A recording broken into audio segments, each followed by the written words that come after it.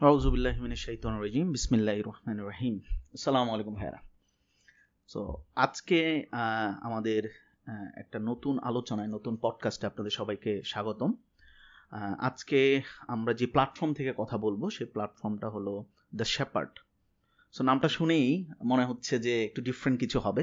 Definitely the shepherd প্ল্যাটফর্মটার ব্যাপারে যদি একটু বলি, যে আমাদের সোসাইটিতে যারা আমরা চিন্তাশীল অথবা যারা বিভিন্ন বিষয় নিয়ে আমরা কথা বলি, আমাদের যেই চিন্তাগুলি আমরা আরেকজনের মধ্যে ট্রান্সমিট করতে চাই অথবা যে চিন্তাগুলিকে খণ্ডন করতে চাই, সেই অ্যাসপেক্ট থেকেই আমরা এই শেপার্ড প্ল্যাটফর্মটা তৈরি করেছি। আমরা আমাদের আড্ডার মধ্যে, আমাদের আলোচনার মধ্যে বিভিন্ন বিষয় নিয়ে কথা বলবো, যাতে করে এই চিন্তাশীল মানুষগুলা, চিন্তাশীল নাগরিক যারা আছেন, আপনারা যারা এটা শুনবেন, তারা যেন এই বিষয়টা নিয়ে পন্ডারিং করতে পারেন এবং পাশাপাশি আমরা যেই পজিটিভ অর নেগেটিভ যে ইস্যুসগুলি নিয়ে আলোচনা করব, যেই সলিউশন নিয়ে কথা বলবো, এগুলি যেন আমরা আমাদের সমাজের মধ্যে বাস্তব জীবনে আমরা যেন এগুলি অ্যাপ্লাই করতে পারি, সেই জায়গা থেকেই এই প্ল্যাটফর্মটাকে তৈরি করা।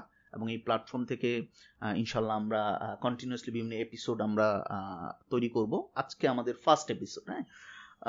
সো ফার্স্ট এপিসোড আমরা মিষ্টিমুখ করেই শুরু করলাম। সো আপনারা সবাই আমাদের সাথে থাকবেন, শুনবেন, যাতে করে আমরা এই আলোচনাটাকে আরো ফলপ্রসূ করতে পারি।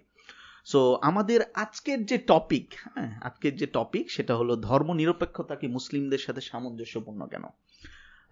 হঠাৎ করে ধর্মনিরপেক্ষতা, তারপর আবার মুসলিম সামঞ্জস্যপূর্ণতা, এই আলোচনাটা অনেকের কাছে মনে হতে পারে যে হঠাৎ করে কেন এই প্রেক্ষাপট তৈরি হলো, অথবা এই আলোচনার রিয়েলিটিটাই বা কি। সো আমি যদি একটু পিছনের দিকে যাই, গত 15ই মার্চ আপনার কর্ণাটক হাইকোর্টে, ভারতের কর্ণাটক রাজ্যের হাইকোর্টের একটা রায় এসেছে। যে এই রায়ের মধ্যে তারা আসলে যেই বিষয়টা বলছে সেটা হলো যে মুসলিম ছাত্রী এবং শিক্ষিকাদের হিজাব পরিধানের উপর তারা একটা নিষেধাজ্ঞা আরোপ করছে। যে তারা বলছে যে হিজাব পরিধান করা ইসলামের অপরিহার্য ধর্মীয় অনুশীলন নয়। সো এই বিষয়টা কিন্তু নতুন না। আমরা গত কিছুদিন যাবৎ আমাদের পার্শ্ববর্তী হিন্দুত্ববাদী যে দেশ, সেখানে ভারতে আমরা দেখছি যে মুসলিম বিদ্বেষী মনোভাব এটা কিন্তু কন্টিনিউয়াসলি বাড়তেছে। আগের থেকে এখন বাড়তেছে, এবং আমরা এটা লাস্ট প্রত্যক্ষ করলাম এই হিজাব ইস্যুতে। সো এই ধরনের একটা রায় আসার পরে বিভিন্ন লোক, বিভিন্ন আপনার গ্রুপ, তারা অথবা বিভিন্ন চিন্তাশীল ব্যক্তিবর্গ, সোসাইটিতে যারা অপিনিয়ন মেকার, তারা কিন্তু এটা নিয়ে কথা বলছেন। এবং বিভিন্ন লোকজন এটার পক্ষে বিপক্ষে বিভিন্ন আলোচনা নিয়ে আসার চেষ্টা করছেন।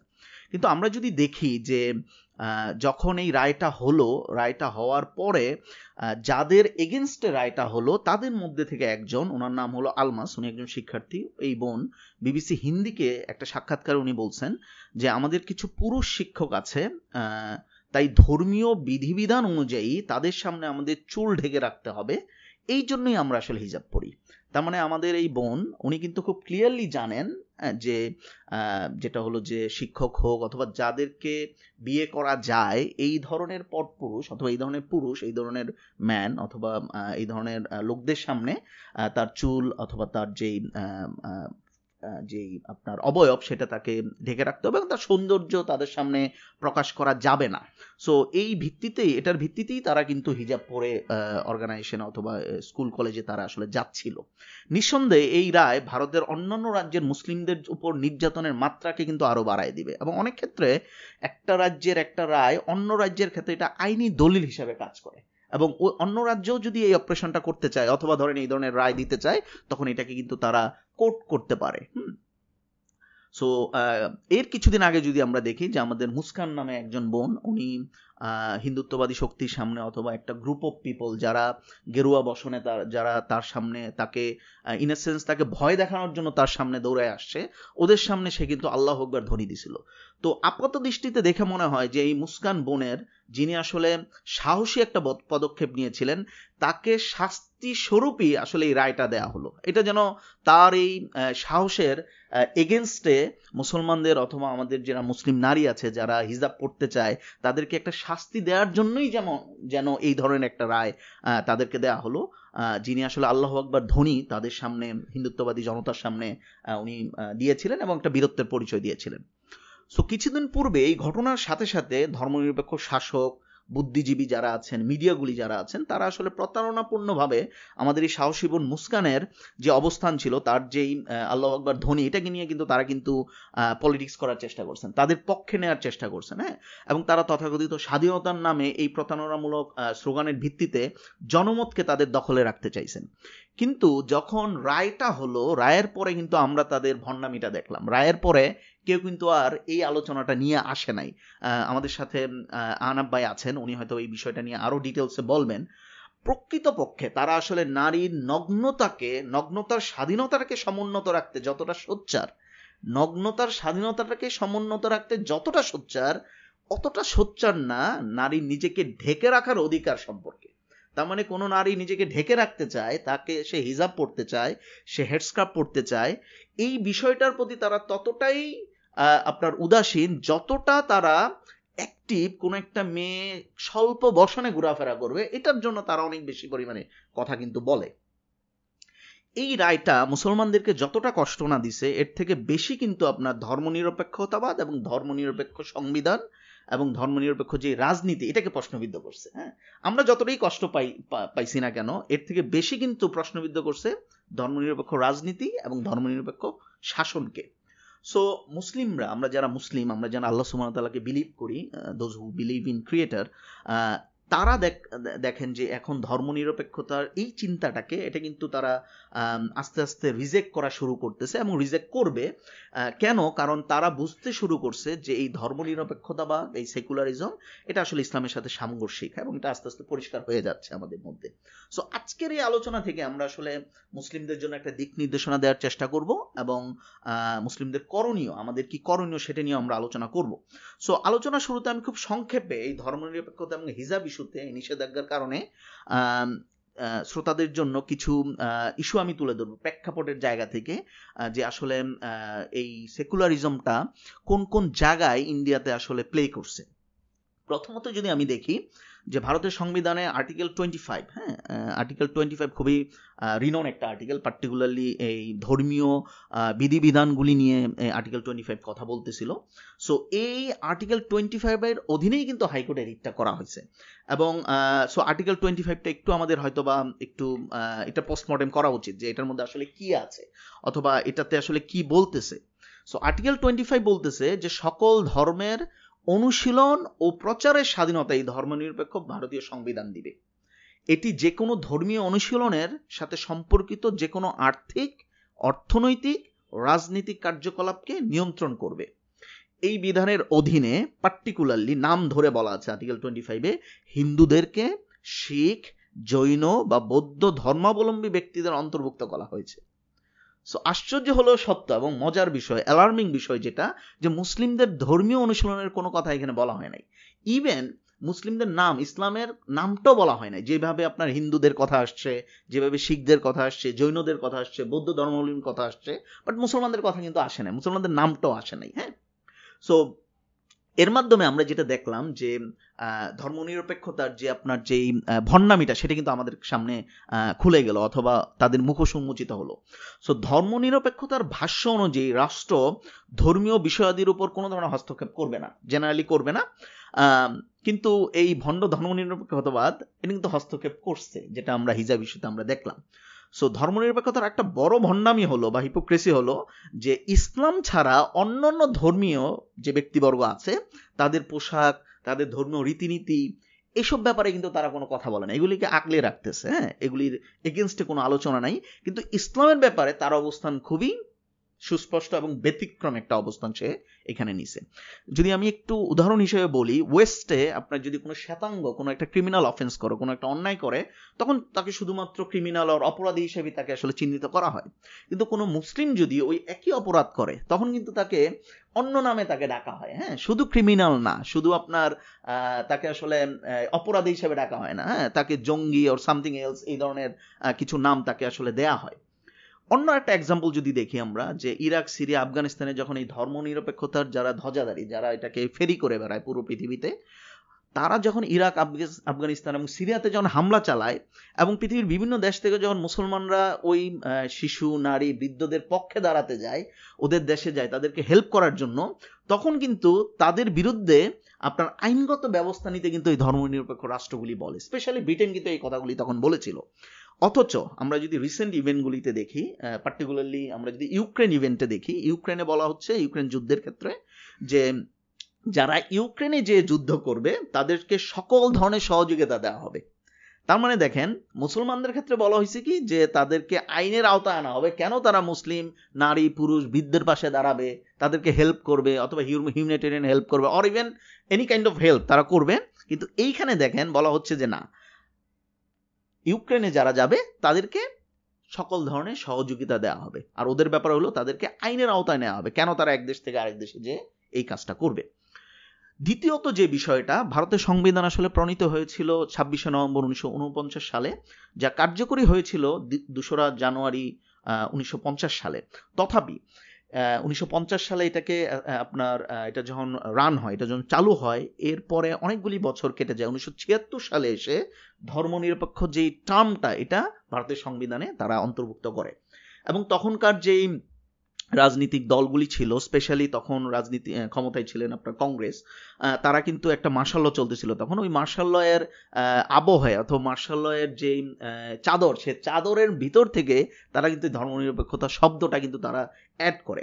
এবং মজার ব্যাপার হলো 1983 সালে সৃষ্ট উগ্র হিন্দুত্ববাদী সংগঠন বিজেপি, তারাও কিন্তু এই সেকুলারিজমের বিরুদ্ধে কেউ কথা বলে নাই। কেন বলে নাই? কারণ এই কংগ্রেস এবং এই বিজেপি, তারা দুইটা দলই কিন্তু এই ধর্মনিরপেক্ষতাটাকে ব্যবহার করছে মুসলমানদের বিরুদ্ধে, আপনার এটাকে ইউজ করছে। এবং মুসলমানদের যেই রীতিনীতি, মুসলমানদের যে কালচার, মুসলমানদের যেই ইমান আকিদা, এটাকে আসলে নষ্ট করার জন্য তারা আসলে উঠে পড়ে লাগছে। ধর্মনিরপেক্ষতার ভাষ্য অনুযায়ী একজন নাস্তিক যেমন সৃষ্টিকর্তাকে বিশ্বাস করতে পারে, ঠিক একইভাবে ধর্মনিরপেক্ষতাই কিন্তু বলে যে যারা নাগরিক রাষ্ট্রের, ধর্মনিরপেক্ষ রাষ্ট্রের নাগরিক যারা, তারা ধর্মনিরপেক্ষতাকেও অবিশ্বাস করতে পারে। কিন্তু আমরা দেখি কিন্তু উল্টাটা, আমরা দেখি যে ধর্মনিরপেক্ষ রাষ্ট্রে এই ধর্মনিরপেক্ষ রাজনীতিকরা, তারা কিন্তু আপনার ধর্মনিরপেক্ষতাকে আমাদের উপর চাপাই দিচ্ছে এবং আমাদেরকে জোর করে এটাকে এমব্রেস করতে বলতেছে যে এটার বিরুদ্ধে যাওয়া যাবে না, অথবা আপনাদের যে ফিলোসফিগুলি আছে, যে ভ্যালুসগুলো আছে, এগুলি ত্যাগ করে ধর্মনিরপেক্ষ ভ্যালুসগুলি নিয়ে নিতে হবে। সো দেখেন, অ্যাকচুয়ালি কিন্তু তারা এটা কিন্তু একটা কন্ট্রাডিকশন, এবং তারা ডিফারেন্টলি আমাদের যেই বিলিফগুলো, স্পেশাল মুসলিমদের যে বিলিফগুলো, এগুলোর উপর তারা আঘাত করতেছে। আমরা যদি দেখি যে এই ধর্মনিরপেক্ষতার দোহাই দিয়ে বাংলাদেশে কি হচ্ছে, আমরা ইদানিং অনেক লেখালেখি পড়তেছি, পার্টিকুলারলি এনআইডি কার্ডের মধ্যে আমাদের যারা বোনরা আছে, যারা হিজাব পরে ছবি তুলতে যায়, তাদের ব্যাপারে খুবই তাদের সমস্যা হচ্ছে, তাদের চুল অথবা কান দেখায় তাদেরকে ছবি তুলতে হচ্ছে। সো এই ধরনের আইনগুলো কিন্তু আসলেই ধর্মনিরপেক্ষতার ছায়ার মধ্যে ইসলামিক মূল্যবোধকে তারা আসলে প্রশ্নবিদ্ধ করতেছে এবং এটাকে বাধা দিচ্ছে। তৃতীয়ত যে বিষয়টা, 1925 সালে তৈরি হওয়া রাষ্ট্রীয় স্বয়ংসেবক সংঘ, যেটা RSS, যেটা যারা আসলে আপনার 1948 সালে মহাত্মা গান্ধীকে হত্যা করে এবং তাদের প্রত্যক্ষ মদদে আপনার 1992 সালে 6ই ডিসেম্বর বাবরি মসজিদ ধ্বংস করা হয় এবং যেখানে হাজার হাজার মুসলিমকে আসলে হত্যা করা হয়। খুবই প্যাথেটিক ওই সিচুয়েশনটা। যারা ওই সময় আপনার ইয়াং এইজে যারা ছিল, আমরা তো অনেক ছোট ছিলাম, তো এরকম একটা সময়ে আমরা অতটা বুঝতাম না, বাট যারা ওই সময় এই মিডল এইজের লোকজন, তারা কিন্তু খুব কষ্ট পেয়েছে। এবং অনেক ধরনের পৃথিবীর বিভিন্ন দেশে এই বিষয় নিয়ে কিন্তু সোচ্চার ছিল মুসলমানরা এবং তারা কিন্তু কথাবার্তা বলছে। সো এই সংগঠন এবং পরবর্তীতে আপনার যে সকল ডানপন্থী, উগ্র ডানপন্থী আমি বলবো, যে সকল রাজনৈতিক দলগুলি আসছে, এরা কিন্তু ধর্মনিরপেক্ষতার ডানায় ভর করে তারা কিন্তু উগ্র ডানপন্থী দল হিসেবে তারা আবির্ভূত হয়েছে। এবং ধর্মনিরপেক্ষতার যে অসারতা এবং ধর্মনিরপেক্ষতার যে দুমুখ নীতি, এই দুমুখ নীতির কারণে কিন্তু দেশে দেশে উগ্র জাতীয়তাবাদী দলগুলি আজকে প্রশ্রয় পাচ্ছে, যেটার এক্সাম্পল হলো ভারতের RSS অথবা বিজেপি সরকার। হ্যাঁ, সো এই সকল বিষয়াদি আমাদের মধ্যে কিছু প্রশ্ন তৈরি করে। হ্যাঁ, এই সকল বিষয়াদি আমরা যখন এগুলি শুনি, এই রিয়েলিটিটা, এই প্রেক্ষাপটটা আমাদেরকে কিছু কোশ্চেন দেয়। আমরা যারা চিন্তাশীল আছি, যারা আসলে সমাজ নিয়ে ভাবি, তাদেরকে কিছু প্রশ্ন দেয়। সো প্রশ্নগুলি কেমন? প্রথম যে প্রশ্ন আমাদের মধ্যে আসে, অথবা যারা চিন্তাশীল তাদের মধ্যে আসতে পারে, সেটা হলো ভারতীয় বা বৈশ্বিক ধর্মনিরপেক্ষতাবাদ, এই সেকুলারিজমটা কি শুধু মুসলমানদের হেয় করার জন্য?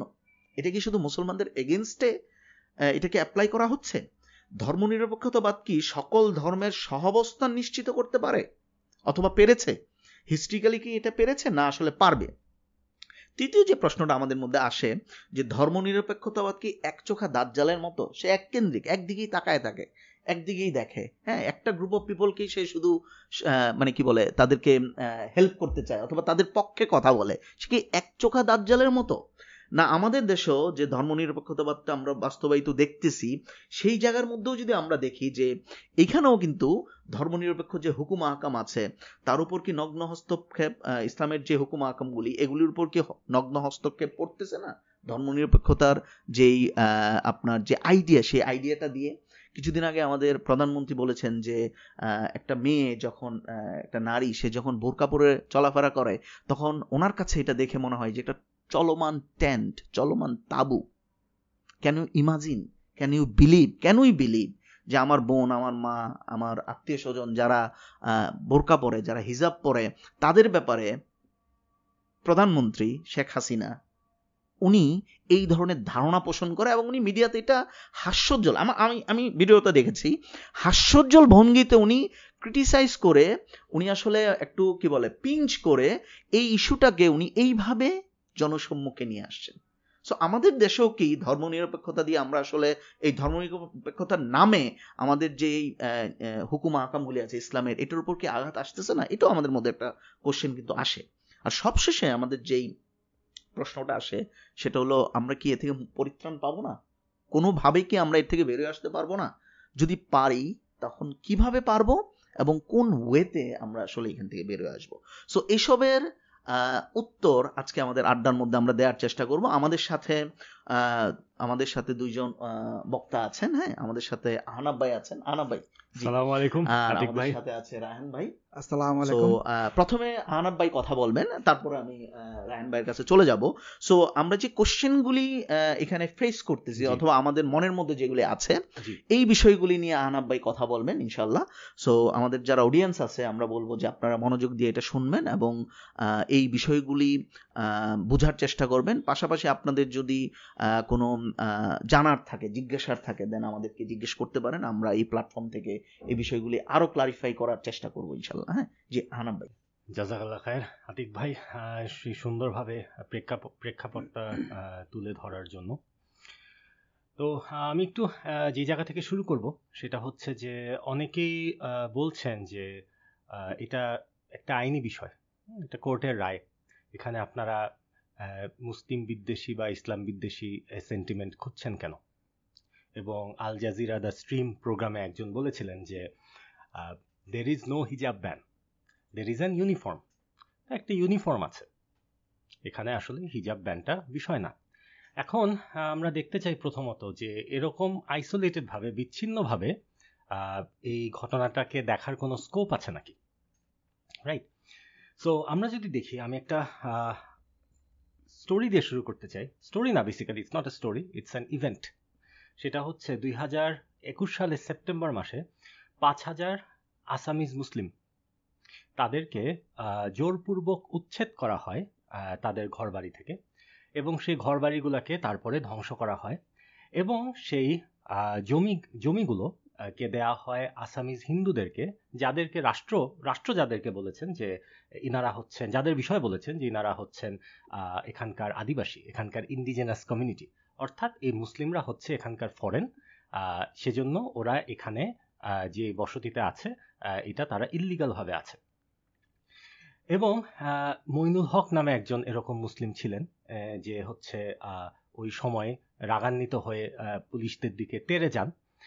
কিন্তু পুলিশ যেটা করে সেই সময়, আসামিজ পুলিশ তাকে শ্যুট করে, এবং তাকে শ্যুট করার পরে যখন উনি মুমূর্ষ অবস্থায় মাটিতে পড়েছিলেন, ঠিক সেই সময় বিজয় বানিয়া নামে একজন ব্যক্তি, যে হচ্ছেন একজন ফটোগ্রাফার, যে ফটোগ্রাফার ছিল পুলিশের সাথে পুরো ঘটনাকে ডকুমেন্ট করার জন্য, সেই ব্যক্তি ওই মইনুল হকের মৃতপ্রায় শরীরের উপর লাফাচ্ছিল, এবং এই ভিডিও আপনারা জানেন, এটা ভাইরাল হয়েছিল তখন।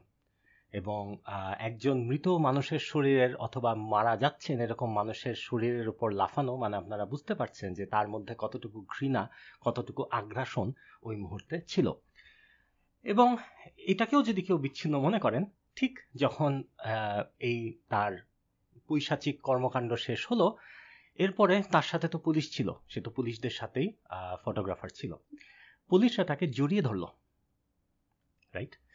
এবং এই একটা ইভেন্ট দিয়ে আসলে অনেক কিছু বোঝা যায় যে কি ধরনের সেন্টিমেন্ট তৈরি করা হয়েছে ইসলাম এবং মুসলিমদের বিরুদ্ধে ভারতে by the ruling party BJP. But এটা শুধুমাত্র BJP, it's not exclusive to BJP, সেটা হয়তো আমরা আরেকটু পরে আলোচনা করব। এবং এই যে অভিযান, এই অভিযানের পরে অভিযানের সময় বেসিক্যালি যে 4টা মসজিদ ভেঙে একদম ধ্বংস করে দেওয়া হয়, এবং এই যে ধ্বংসস্তূপ, এই ধ্বংসস্তূপের ছবি তুলে তৎকালীন আসামের চিফ মিনিস্টার হচ্ছে সেটা টুইট করে, এবং সেই টুইটটা অনেকবার রিশেয়ার্ড হয় এবং অনেক ভারতীয় ব্যক্তি সেটাকে অ্যাপ্রিসিয়েটও করে। এবং এই পুরো ঘটনার প্রেক্ষাপটটা যদি আমরা বলি, সেটা হচ্ছে আপনারা হয়তোবা শুনে থাকবেন, NRC, national register of citizens, basically এটা পাবলিশ করা হয়েছিল, আসামি স্টেট এটা পাবলিশ করেছিল অনেকটা তড়িঘড়ি করেই, এবং পাবলিশ করার পরে দেখা গেল যে 19 লাখ লোক, তারা হচ্ছে অলমোস্ট রাতারাতি বলতে পারেন তারা they became non citizens of India, ঠিক আছে, তাদের নাগরিকত্ব হারিয়ে ফেলল। এবং আশ্চর্যজনক মোটেও বিষয় না যে এই 19 লাখের মধ্যে বেশিরভাগই ছিল হচ্ছে মুসলিম। এমনও মুসলিম ছিল যারা হচ্ছে সরকারি চাকরি করেছিল। এরকম একজন পুলিশ, আমার মনে পড়ে যতদূর, সে মুসলমান এবং সে হচ্ছে পুলিশে চাকরি করেছিল, সেও দেখলো যে সেও আসলে আসাম তথা ভারতের নাগরিক না। তো এই যে ক্যাটাগরাইজ করা অ্যাজ ফরেন, এই ধরনের রেটরিক এবং এই ধরনের অ্যাকশন আমরা কিন্তু এই বিজেপি সরকারের আমলে আমরা প্রায় অনেকবারই দেখেছি। আরও কিছু আমি উদাহরণ তুলে ধরতে চাই, যদি এটা কেউ মনে করেন যে এটা তো হচ্ছে আসামের একটা রাজ্যের বিষয়, এটা আসলে পুরোপুরি ভারতের সিচুয়েশন রিফ্লেক্ট করে না। আমরা জানি যে ফেব্রুয়ারি 23, 2020-এ একটা প্রোগ্রাম শুরু হয় দিল্লিতে। প্রোগ্রাম জিনিসটা আসলে কি, বা কেনই এটাকে প্রোগ্রাম বলা হচ্ছে? প্রোগ্রাম হচ্ছে যখন কোনো দেশে কোনো সংখ্যাগরিষ্ঠ যারা আছেন, তারা হচ্ছে সংখ্যালঘু যারা আছেন তাদের উপর আক্রমণ করে, এবং শুধু আক্রমণ করে না, এই আক্রমণ হয় রাষ্ট্রীয় পৃষ্ঠপোষকতায় এবং রাষ্ট্রীয় ইন্ধনে। তো আমরা দেখতে পাই যে এই প্রোগ্রামের ফলে খোদ দিল্লিতে, এটা কোনো পেরিফেরাল জায়গা না, এটা দিল্লিতে 53 জন মারা যান, এবং তার ম্যাক্সিমামই ছিল মুসলিম, এবং হচ্ছে 250 জন ইনজিওর্ড হন, এবং সেখানে 2000 জন, যেটা অফিসিয়াল স্ট্যাটিস্টিক্স, আরও বেশি হতে পারে, ওখান থেকে ডিসপ্লেসড হন। এবং শুধু সেটা না, যেই দোকানগুলা মুসলিম দোকান হিসাবে চিহ্নিত, সেই দোকানগুলোর উপর আক্রমণ করা হয়, সেগুলোকে ভাঙচুর করা হয়, এবং যেগুলো মুসলিম হিসাবে চিহ্নিত না সেগুলোকে আনটাচড রেখে দেওয়া হয়। এবং আরও ভয়ঙ্কর বিষয় সেটা হচ্ছে যেসব নারীরা, আমাদের মুসলিম বোনরা যারা ভিজিবলি মুসলিম, অর্থাৎ যারা হচ্ছে হিজাব বা নিকাব বা হচ্ছে জিলবাব এটা পরিধান করত, তাদেরকে রাস্তাঘাটে আক্রমণ করা হয়, তাদের হিজাব টেনে খুলে ফেলা হয়, এমনকি তাদেরকে যৌন নিপীড়ন পর্যন্ত করা হয়। এবং যখন এই নারীরা পুলিশের কাছে গিয়েছিল মামলা দিতে, রাইট, যখন কেস ফাইল করতে পুলিশের কাছে গিয়েছিল, তখন পুলিশ অফিসাররা তাদেরকে ধর্ষণ দিয়ে থ্রেটেন করেছিল। এগুলো সবই মেইন স্ট্রিম মিডিয়াতে আসা, আপনারা চাইলে দেখতে পারেন। এবং শুধু সেটা না, সেই প্রোগ্রামে আমরা জানি যে কিছু মসজিদ হচ্ছে আক্রমণ করা হয়েছিল, কিছু মসজিদ ভাঙচুর করা হয়েছিল, এমনকি কোরআন পর্যন্ত পুড়িয়ে ফেলা হয়েছিল, যেগুলার ছবি আছে।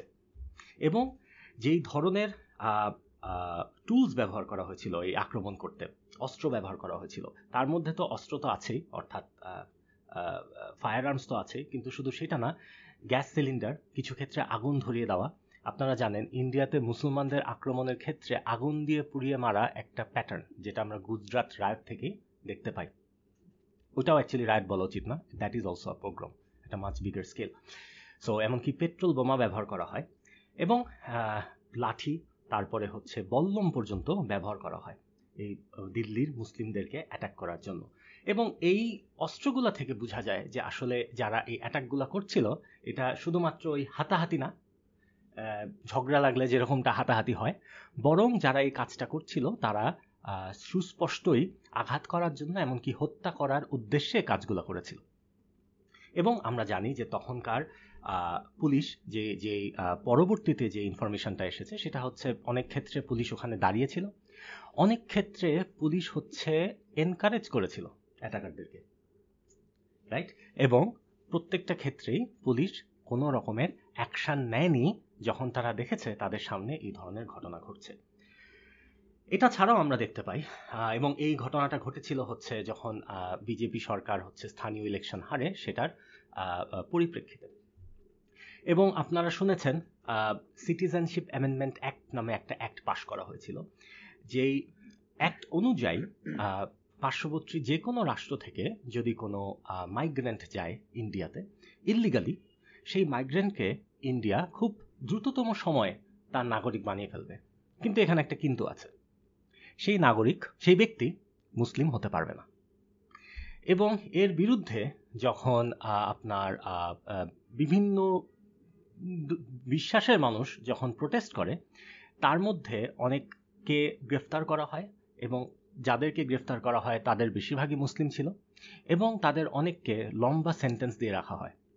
এমনকি একজন হিস্টোরিয়ান জওয়াহরলাল নেহরু ইউনিভার্সিটির, এখনও গতকাল আমি দেখলাম এখনও তাকে বেল দেয়া হয় নাই সেই কেসে, যদিও তার প্রোটেস্টটা ছিল পিসফুল প্রোটেস্ট, এবং যদিও এর পরবর্তীতে যে ধরনের সহিংসতা হয় তার সাথে তার কোনো সম্পর্ক ছিল না।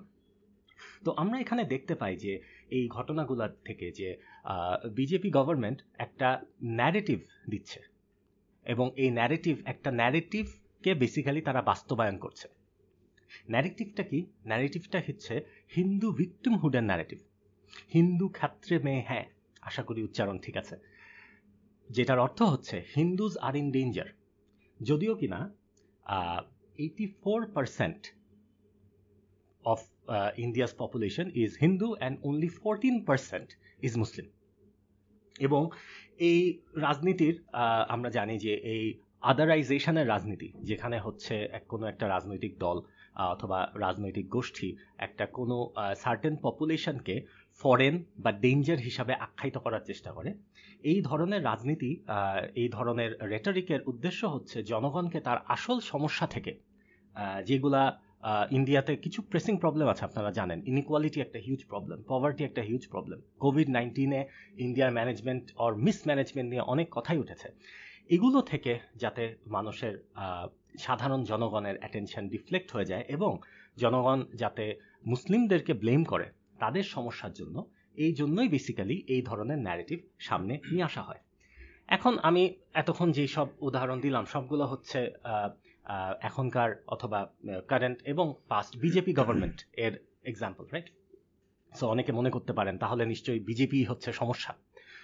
তো কংগ্রেস গভর্নমেন্টের 2-4টা এক্সাম্পল দিয়ে আমি কিছু পলিসির এক্সাম্পল দিতে চাই, যে পলিসিগুলোর মাধ্যমে আমরা বুঝতে পারবো যে আসলে কংগ্রেসের ভিউ টুয়ার্ডস মুসলিম এতটা অ্যান্টি, মানে সারফেসে হয়তো অতটা অ্যান্টি ইসলাম বা অ্যান্টি মুসলিম মনে না হলেও in effect they carry the same idea in a different form. তো আমরা জানি যে বাবরি মসজিদের পুরো রাওটা সম্পর্কে আমরা জানি, মানে পুরো the whole issue, right? And আপনারা হয়তো বা রিসেন্টলি জানেন যে এখন যেটা করা হয়েছে সেটা হচ্ছে ওই জায়গাটাতে বেসিক্যালি পুরোটাই এখন হিন্দু টেম্পল ওখানে হচ্ছে নির্মাণ হবে, এবং মুসলিমরা ওখানে কোনো জায়গা পাবে না, মুসলিমদেরকে ভিন্ন একটা জায়গা দেয়া হবে। তো এনিওয়ে, তো 1979 সালের 9 নভেম্বর রাজীব গান্ধী গভর্নমেন্ট তখন হচ্ছে হিন্দুদেরকে অ্যালাউ করেছিল, এবং একটা হিন্দু সংগঠনকে অ্যালাউ করেছিল যে তারা হচ্ছে ওই ডিসপিউটেড ল্যান্ডে যে একটা ফাউন্ডেশন স্টোন রেখে আসবে। ফাউন্ডেশন স্টোন মানে একটা বিল্ডিং করার জন্য, বিল্ডিং বলতে এই ক্ষেত্রে টেম্পল, মন্দির করার জন্য তারা ফাউন্ডেশন রেখে আসবে, এবং এই পারমিশন তাদেরকে দিয়েছিল কিন্তু রাজীব গান্ধীর কংগ্রেস সরকার। এবং তার আগে 1986 সালে আমরা জানি যে according to under the orders of a district জাজ বেসিক্যালি, এবং এখানে হচ্ছে under direct orders from the PMO, Babri Masjid গেটকে আনলক করা হয় এবং হিন্দুদেরকে ওখানে ওয়ার্শিপ করার, উপাসনা করার ওদেরকে পারমিশন দেয়া হয়। এবং এই দুটো ঘটনাই ঘটেছে হচ্ছে কংগ্রেস সরকারের আমলে। এবং শুধু সেটা না, আমাদের এই বর্তমান যে ইস্যুটা, আমাদের আজকের যে প্রেক্ষাপট, সেটা হচ্ছে হাইকোর্টের রায়। এই হাইকোর্টের রায়ের আগে যে ঘটনাটা ঘটেছিল, যেটা হচ্ছে আতিক ভাই বলেছেন যে গত ডিসেম্বরে যখন হচ্ছে কর্ণাটকায় একটা হাই স্কুল বেসিক্যালি তার হিজাব পরিধান করা কিছু ছাত্রীদেরকে ক্লাসে ঢুকতে দেয়নি, তখনই তো শুরু এই ঘটনা, অথবা বলা যেতে পারে এই এপিসোড। তো তখন প্রিয়াঙ্কা গান্ধী একটা কথা বলেছিলেন, সেই কথাটা আমি একটু কোট করতে চাই, যে whether it is a bikini, a ghunghat কি আমি ঠিক জানি না, a pair of jeans or a hijab, it is a women's right to decide what she wants to wear. তো আপাত দৃষ্টিতে কথাটা শুনে অনেকে খুশি হতে পারেন যে বাহ, আমাদের পক্ষে কথা বলল। আসলে উনি আমাদের পক্ষে কথা বলেনি, উনি উনার ভ্যালুজ এর পক্ষে কথা বলেছে। অর্থাৎ কংগ্রেস, বা যদি আমরা চিন্তা করি যে they are the other face of secularism in India, তারা ততক্ষণ পর্যন্ত মুসলিমদের অধিকার নিয়ে কথা বলবেন যতক্ষণ পর্যন্ত সেই অধিকারটা তাদের ভ্যালুজের সাথে সামঞ্জস্য হয়, অথবা তাদের ভ্যালুজ যতক্ষণ পর্যন্ত এই অধিকারকে সাপোর্ট করে। সো এইটা থেকে ওভারঅল আমরা বুঝতে পারি যে ইন্ডিয়াতে যে অ্যান্টি ইসলাম বা অ্যান্টি মুসলিম সেন্টিমেন্ট, এটা আসলে আইসোলেটেড কোনো বিষয় না, এবং এই হাইকোর্টের রায় জাস্ট কোনো আইনি বিষয় না, এটাকে আইসোলেশনে আমাদের দেখার কোনো স্কোপ নেই। এটাকে আমাদের ইন্ডিয়ার পলিটিক্সের কনটেক্সটে, দ্য হোল পলিটিক্স, আমি কিন্তু এখানে অনেক কিছু বাদ দিয়েছি বলে বিভিন্ন সময়ে বিজেপি সরকারের বিভিন্ন মন্ত্রী, বিভিন্ন সময়ে বিজেপির সাথে সম্পর্কিত কিছু ধর্মীয় সংগঠনের বিভিন্ন পাদ্রীরা ইসলাম এবং মুসলমানদের নিয়ে যেসব ভয়াবহ কথা বলেছে, এমনকি মুসলমানদেরকে হত্যা করার কথা বলেছে, তারা জেনোসাইডের কথা বলেছে, রাইট, এবং ওপেনলি বলেছে, এবং এটা নিয়ে তাদের বিরুদ্ধে তেমন কোনো অ্যাকশন নেওয়া হয়নি। এগুলো কিন্তু আমি সবই বাদ দিয়েছি, বিকজ এগুলো বললে আমাদের ডিসকাশন আজকে একটা সার্টেন সময় পর্যন্ত লিমিটেড রাখা যাবে না, right, it's too many to count. So আমি জাস্ট পলিসিগুলো দিয়ে আমি বোঝানোর চেষ্টা করেছি ওভারঅল অ্যাটমসফিয়ার। এখন আতিক ভাই যেটা প্রশ্ন করেছিলেন যে এটা কি শুধু ইন্ডিয়া, এটা কি শুধু ভারত, নাকি এটা ভারতের থেকেও বড় কিছু। তো বর্তমানে আমরা যদি দেখি, জাস্ট আরেকটা এক্সাম্পল আমি তুলে আনতে চাই, সেটা হচ্ছে France, the example of France, যেটা বহুল আলোচিত একটা উদাহরণ। বিকজ আমরা জানি যে গত কয়েক বছর ধরে ফ্রান্সের সরকার, পার্টিকুলারলি ইমানুয়েল ম্যাক্রন, ইসলাম এবং মুসলিমদের বিষয়ে বেশ কিছু বৈষম্যমূলক কথা বলে এসেছেন, এবং শুধু কথার মধ্যে যদি সীমাবদ্ধ থাকতো তাহলে হতো, আসলে কথার মধ্যে এটা সীমাবদ্ধ নাই।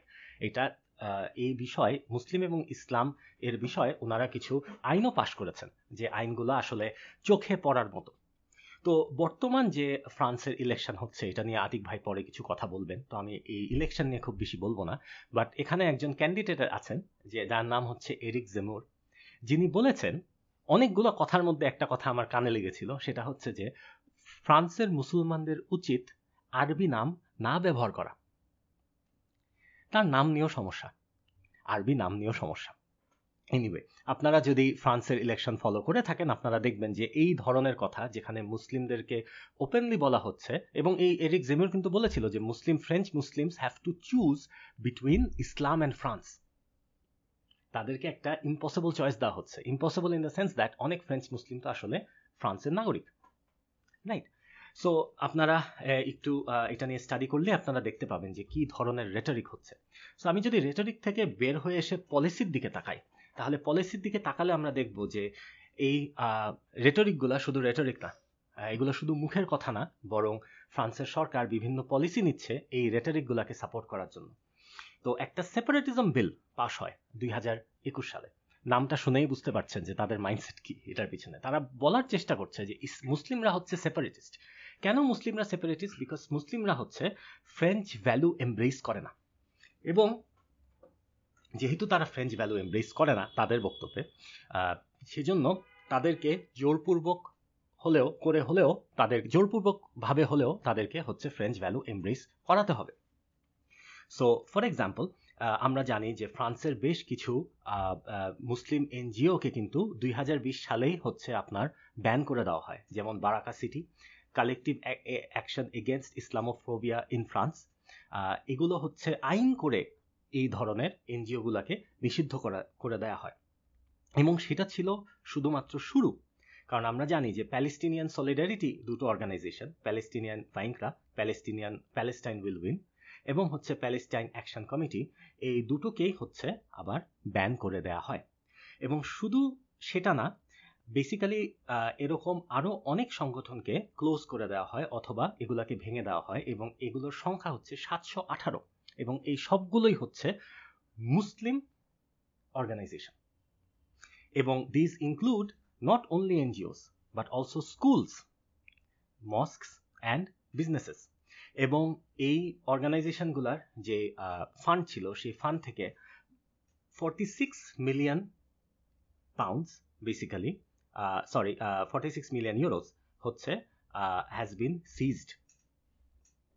ওকে, এবং যদি অনেকে কেউ মনে করতে পারেন যে ঠিক আছে, এটা শুধুমাত্র ইসলামের ক্ষেত্রে না, সব রিলিজিয়নের ক্ষেত্রেই বুঝি ফ্রান্স এতটাই স্ট্রিক্ট।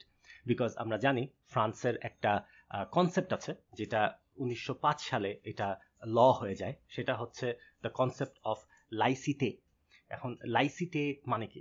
লাইসিতে হচ্ছে এক ধরনের French secularism, it's basically secularism, French secularism আলাদা করে বলার কিছু নাই। এবং according to this, French state এবং ইনস্টিটিউশনগুলা থাকবে হচ্ছে নিউট্রাল তাদের বক্তব্য অনুযায়ী। ওকে, কিন্তু আসলে কি ফ্রান্সের ইনস্টিটিউশনগুলা নিউট্রাল? আমরা যদি দেখি যে ফ্রান্সে একটা রিজন আছে, ফ্রান্সের সেই রিজনের নাম হচ্ছে অ্যালসাস মুজেল, হোপফুলি আমার প্রনাউন্সিয়েশন ঠিক আছে। সেই রিজনে রাষ্ট্র গির্জার নির্মাণকে ফান্ড করে, অর্থায়ন করে। এবং শুধু সেটা না, সেখানকার যে পাদ্রীরা আছে, ক্লার্জি আছে, তাদের স্যালারি পর্যন্ত ফ্রেঞ্চ রাষ্ট্র দেয়। এমনকি ওই রিজনের বাইরেও 90% of Catholic churches in France get funding from the French state.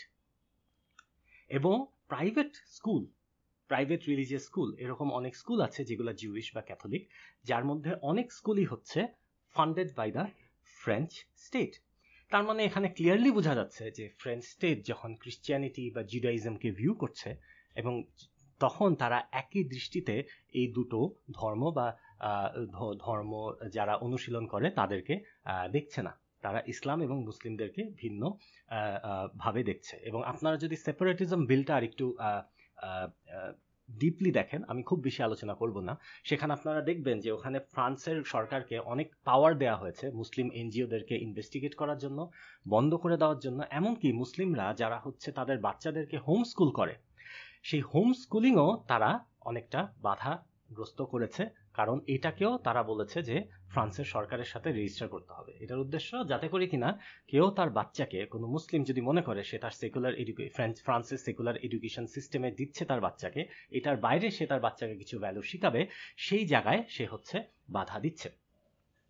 এরকম আসলে উদাহরণ বলতে গেলে আমাদের, again this is a podcast on its own, so আমি আর বেশি বাড়াচ্ছি না।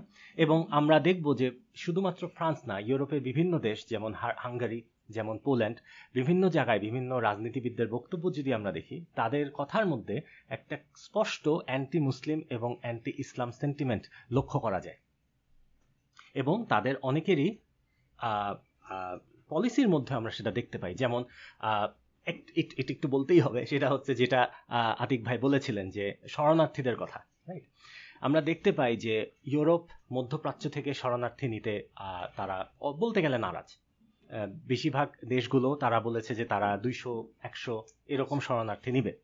এবং ইনফ্যাক্ট একটা দেশ, আই থিঙ্ক স্লোভাকিয়া, তারা হচ্ছে এরকম একটা শর্তও দিয়েছে যে তারা শরণার্থী নিবে মধ্যপ্রাচ্য থেকে, কিন্তু তারা মুসলিম হইতে পারবে না, রাইট? সো এবং এই শরণার্থীদেরকে কি ধরনের ভাষায় এরা আখ্যায়িত করেছে আমরা যদি দেখি, যে ডেভিড ক্যামেরন, প্রাক্তন ব্রিটিশ প্রাইম মিনিস্টার, উনি বলেছেন এদেরকে সোয়ার্ম অফ পিপল। সোয়ার্ম শব্দটা আমরা ব্যবহার করে থাকি কিসের ক্ষেত্রে? পোকার ক্ষেত্রে, পোকার সাথে তুলনা করা হয়েছে। By the way, Amit Shah ইন্ডিয়ার টার্মাইটসের সাথে তুলনা করেছিল বাংলাদেশি মুসলিমদেরকে, এনিওয়ে। এবং ফ্রেঞ্চ প্রেসিডেন্ট সার্কোজি বলেছিলেন যে এই ইমিগ্রেন্টরা হচ্ছে একটা পানির পাইপ নোংরা পানির পাইপ যখন বার্স্ট করে তখন যেভাবে পানি ওভারফ্লো করে, ঠিক সেরকমই তিনি এই মধ্যপ্রাচ্যের ইমিগ্রেন্টদেরকে সেই চোখে উনি দেখেছেন। তো এবং আমরা দেখতে পাচ্ছি যে এটা নিয়ে অনেকেই কথা বলছেন যে এই দ্বৈত নীতিটা, যে এখন ইউক্রেনে যখন যুদ্ধ হচ্ছে এবং সেখানকার সাধারণ জনগণ যুদ্ধ থেকে পালাচ্ছে, তখন কিন্তু তাদেরকে খুব ওপেন আর্মসেই ইউরোপ এমব্রেস করছে। সো আমরা যদি দেখি যে, এবং কিছু জার্নালিস্টরা যারা এই ইভেন্টকে কভার করেছে, আমরা দেখতে পাই যে অনেকেই ওয়েস্টার্ন জার্নালিস্ট ওপেনলি বলেছে যে দেখেন, এটা তো কোনো থার্ড ওয়ার্ল্ড কান্ট্রি না, এখানকার লোকজনরা সাদা চামড়ার, ওদের চোখ নীল। তো অর্থাৎ তারা বলার চেষ্টা করছে যারা সাদা চামড়া না, বা যাদের চোখ হচ্ছে নীল না, অথবা যারা হচ্ছে সোকল থার্ড ওয়ার্ল্ড কান্ট্রি থেকে আসা, যদিও সেই থার্ড ওয়ার্ল্ড কান্ট্রিগুলো তাদেরই সৃষ্টি, যেটা আরেকদিনের আলোচনা ইনশাল্লাহ। তো তারপরেও সেই মাইগ্রেন্টরা এবং ইউক্রেনের মাইগ্রেন্টদেরকে তারা আসলে একই চোখে দেখছে না, এটা স্পষ্ট। এবং আমরা যদি চিন্তা করি, এক লাইনে যদি আমি বলি, সেটা হচ্ছে এই সেন্টিমেন্টটা আসলে এখন হয়তো বা ইন্টেন্সিফাই হয়েছে, কিন্তু এই সেন্টিমেন্টটা গত 20 বছর ধরে যে ওয়ার অন টেরর চলছে, পশ্চিমা দেশ যে military occupation, economic strangulation, plus হচ্ছে যে ইন্টেলেকচুয়াল অ্যাটাক করে আসছে ইসলাম এবং মুসলিমদেরকে, সেটারই আসলে এটা কন্টিনিউয়েশন। এবং আমরা জানি প্রেসিডেন্ট জর্জ বুশ 2001 সেপ্টেম্বর 11 ঘটনার পরে একটা কথা বলেন যে every nation in every region now has a decision to make, either you are with us or you are with them. তো এখানে স্পষ্ট যে সেকুলার মডার্নিটির পক্ষে অথবা ইসলাম এবং মুসলিমদের পক্ষে, যদিও উনি কথাটা এইভাবে বলেনি, বাট আমরা সাবসিকুয়েন্ট 20 ইয়ার্স যদি দেখি, আমাদের কাছে এই জিনিসটা স্পষ্ট হয়ে যায়। তো এখন আমি যদি জাস্ট আরেকটু কন্টিনিউ করি এই থিমে, সেটা হচ্ছে যে এই অ্যাটিটিউডটা কি শুধুমাত্র ইউরোপে, শুধুমাত্র কি আমেরিকাতেও অ্যাটিটিউড আছে, আমরা হয়তো বা সেগুলো ব্যাখ্যা দেইনি, স্পেশালি ট্রাম্পের প্রেসিডেন্সির সময়। তো এটা কি শুধু ইউরোপে, আমেরিকাতে এবং ইন্ডিয়াতে, শ্রীলঙ্কাতে? আমরা জানি শ্রীলঙ্কায় কিন্তু কোভিড-19 সময় তারা মুসলিমদেরকে তাদের মৃতদেহগুলা তারা হচ্ছে দাফন করতে দেয়নি, যদিও আমরা জানি বৈজ্ঞানিকভাবে দাফনে কোনো সমস্যা নেই। এনিওয়ে, তো এটা কি শুধু এই কান্ট্রিগুলাতে সীমাবদ্ধ, নাকি আমরা এটা Muslim majority lands such as Bangladesh, এখানেও কি আমরা দেখতে পাই নাকি? সো আমরা যদি দেখি যে আতিক ভাই কিছু সুন্দর এক্সাম্পল দিয়েছেন, এবং ইভেন জাস্ট কয়েকদিনের পেপার ঘাটলে এরকম আরও অনেক উদাহরণ বের হয়ে আসে। তো গোপালগঞ্জে এক ইউপি চেয়ারম্যান উনি নির্দেশ দিয়েছেন যাতে ছাত্রীরা স্কুলে বোরখা, হিজাব বা এমনকি চুল বেঁধে না আসে। এমনকি এই চেয়ারম্যান, যেটা রিপোর্ট এসেছে, যে উনি নাকি নিজ হাতে গিয়ে যেসব ছাত্রীরা বোরখা পরে এসেছে বা হিজাব পরে এসেছে, সেই হিজাব উনি নিজ হাতে টেনে খুলেছেন। এবং আমরা জানি নোয়াখালীতেও এরকম একটা ইনসিডেন্ট ঘটে, যে একটা কলেজে বোরখা নিষিদ্ধ করে দেওয়া হয় এবং সেটার প্রতিবাদে মানববন্ধনও হয়। এবং আরেকটা উদাহরণ যেটা না দিলে নয়, সেটা হচ্ছে যে আমরা জানি কিছুদিন আগে একটা নারীবাদী সংগঠন, যারা নারীদের অধিকার নিয়ে কথা বলার ভান কেন সেটা একটা বড় আলোচনা, কারণ তারা নারীরা যে আসলে একটা ডিফিকাল্ট সিচুয়েশনে আছে, এটার রুট কজ তারা খুঁজে না, বরং যখন তারা সুযোগ পায় তারা হচ্ছে ইসলামকে এই উইমেনের অপারেশনের সাথে অ্যালাইন করার চেষ্টা করে। এবং আমি আতিক ভাইকে রিকোয়েস্ট করবো, মেবি এটা আমাদের একটা হিউজ হোল টপিক হতে পারে in the future. Anyway, so এই পার্টিকুলার সংগঠন তারা বলে যে মুসলিম বিয়ে ও তালাক বিধিমালা যুগ ও উপযোগী করার সুপারিশ করছে। ওকে, তো আমরা দেখতে পাই যে এই ধরনের সেন্টিমেন্ট কিন্তু আমাদের দেশেও আছে, যদিও আমরা কখনো বলবো না যে ইসলাম শুধুমাত্র হিজাব বা কিছু পারিবারিক বিধিমালা বা কিছু হচ্ছে বিয়ে বা তালাকের বিধিমালার মধ্যে সীমাবদ্ধ, মোটেও না। আমরা যেটা ইনশাল্লাহ আজকে আরো এক্সপ্লেইন করবো যে ইসলাম আসলে একটা কমপ্লিট ওয়ে অফ লাইফ। কিন্তু এই আপাত দৃষ্টিতে ছোট বিষয়গুলা, যেগুলো হচ্ছে ব্যক্তিগত বিষয়, যেগুলোতে আসলে সেকুলারিজমের সমস্যা থাকার কথা না, right, such as hijab and niqab, এইগুলোতেও তারা হচ্ছে হাত দিচ্ছে, এমনকি তারা মুসলিম পরিবারের উপর হাত দিচ্ছে, রাইট। সো এটাতে আমরা বুঝতে পারি যে আসলে এই anti Muslim and anti Islamic narrative যেটা আমরা সেকুলার রাষ্ট্রগুলোর কাছ থেকে দেখছি, এটা শুধুমাত্র পশ্চিমা বা নন মুসলিম মেজরিটি কান্ট্রিগুলোর মধ্যে সীমাবদ্ধ না, বরং আমরা দেখতে পাই যে এটা ইভেন আমাদের বাংলাদেশেও এটা প্রেজেন্ট। তো এখন অনেকে বলতে পারেন যে এতক্ষণ আমরা যা আলোচনা করলাম তার সব কিছুর সাথেই উনি একমত। এরকম অনেক সেকুলারিস্ট আছেন বা যারা ধর্মনিরপেক্ষতাবাদের পক্ষে কথা বলে, যারা হচ্ছে এই আমরা এতক্ষণ যা বললাম তার অনেক কিছুর সাথে একমত। কিন্তু প্রশ্ন হচ্ছে যে এগুলোর জন্য আমরা ধর্মনিরপেক্ষতাবাদকে দায়ী করছি কেন? আমরা কিন্তু এখানে অলমোস্ট সিঙ্গুলারলি ধর্মনিরপেক্ষতাবাদকে এটার জন্য দায়ী করছি, কিন্তু কেন করছি? কারণ এখন যদি আমরা একটু তাত্ত্বিক বিষয়টা দেখি যে ধর্মনিরপেক্ষতাবাদ আসলে কি একটু ব্রিফলি বলবো, এবং সে আসলে কি ক্লেম করে সেটা বলবো, এবং তার ক্লেমটা আসলে ভ্যালিড নাকি সেটা আমরা একটু ইনভেস্টিগেট করব। তো আমরা জানি যে ধর্মনিরপেক্ষতাবাদ একটা পশ্চিমা আইডিয়া, যেটা আসে যখন basically in the middle ages, যখন চার্চ হচ্ছে অপ্রেস করে পিপলকে in the name of Christendom or Christianity, তখন বেসিক্যালি একটা স্ট্রাগল হয়, যে স্ট্রাগলের রেজাল্ট, লং স্টোরি শর্ট, হচ্ছে যে ধর্ম রাষ্ট্র থেকে আলাদা থাকবে, রাইট? অর্থাৎ ধর্ম পাবলিক লাইফ থেকে আলাদা থাকবে। স্রষ্টা থাকুক না থাকুক এটা তাদের বিষয় না, কিন্তু স্রষ্টা পাবলিক লাইফে আসবে না। সো এখান থেকেই হচ্ছে বেসিক্যালি ধর্মনিরপেক্ষতাবাদের চিন্তা আসে। ওকে, তো এখানে একটু বলে রাখি, আমরা ধর্মনিরপেক্ষতাবাদকে এই কারণে ক্রিটিসাইজ করছি না যে এটা শুধু পশ্চিমা আইডিয়া, এটা আমাদের ন্যারেটিভ না বা এটা আমাদের আর্গুমেন্ট না, ঠিক আছে? বরং আমরা দেখাবো যে the idea itself is incoherent.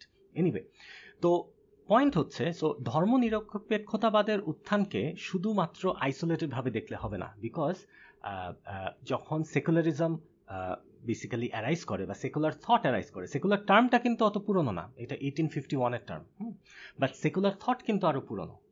Secular থটের সাথে আরো কিছু aligned thoughts and systems arise করে, সেটা হচ্ছে the system of free market capitalism and the nation state model. So any critique of secularism or any discussion of secularism, it must take into account these two factors as well. এবং আমরা উপরে যে প্রবলেমগুলো highlight করলাম তার অনেকগুলোই হচ্ছে related to this two factors, right? যেগুলো নিয়ে হয়তোবা আমরা আমাদের পরবর্তী পডকাস্টগুলোতে আলোচনা করব। তো this is the idea of secularism in brief. এখন সে যে ক্লেমটা করে যে দেখেন এখানে আপনি আপনার ধর্মীয় বিশ্বাস আপনি পালন করবেন, তাতে আমাদের কোনো সমস্যা নাই, আমরা জাস্ট বলছি রাষ্ট্রীয় কোনো ইনস্টিটিউশনে কোনো ধর্মীয় বিশ্বাস ঢুকবে না। অর্থাৎ আমরা ধর্মের পক্ষেও না বিপক্ষেও না, আমরা হলাম নিউট্রাল, আমরা হলাম রিলিজিয়াসলি নিউট্রাল, অথবা আমরা বিশ্বাসের দিক থেকে নিউট্রাল।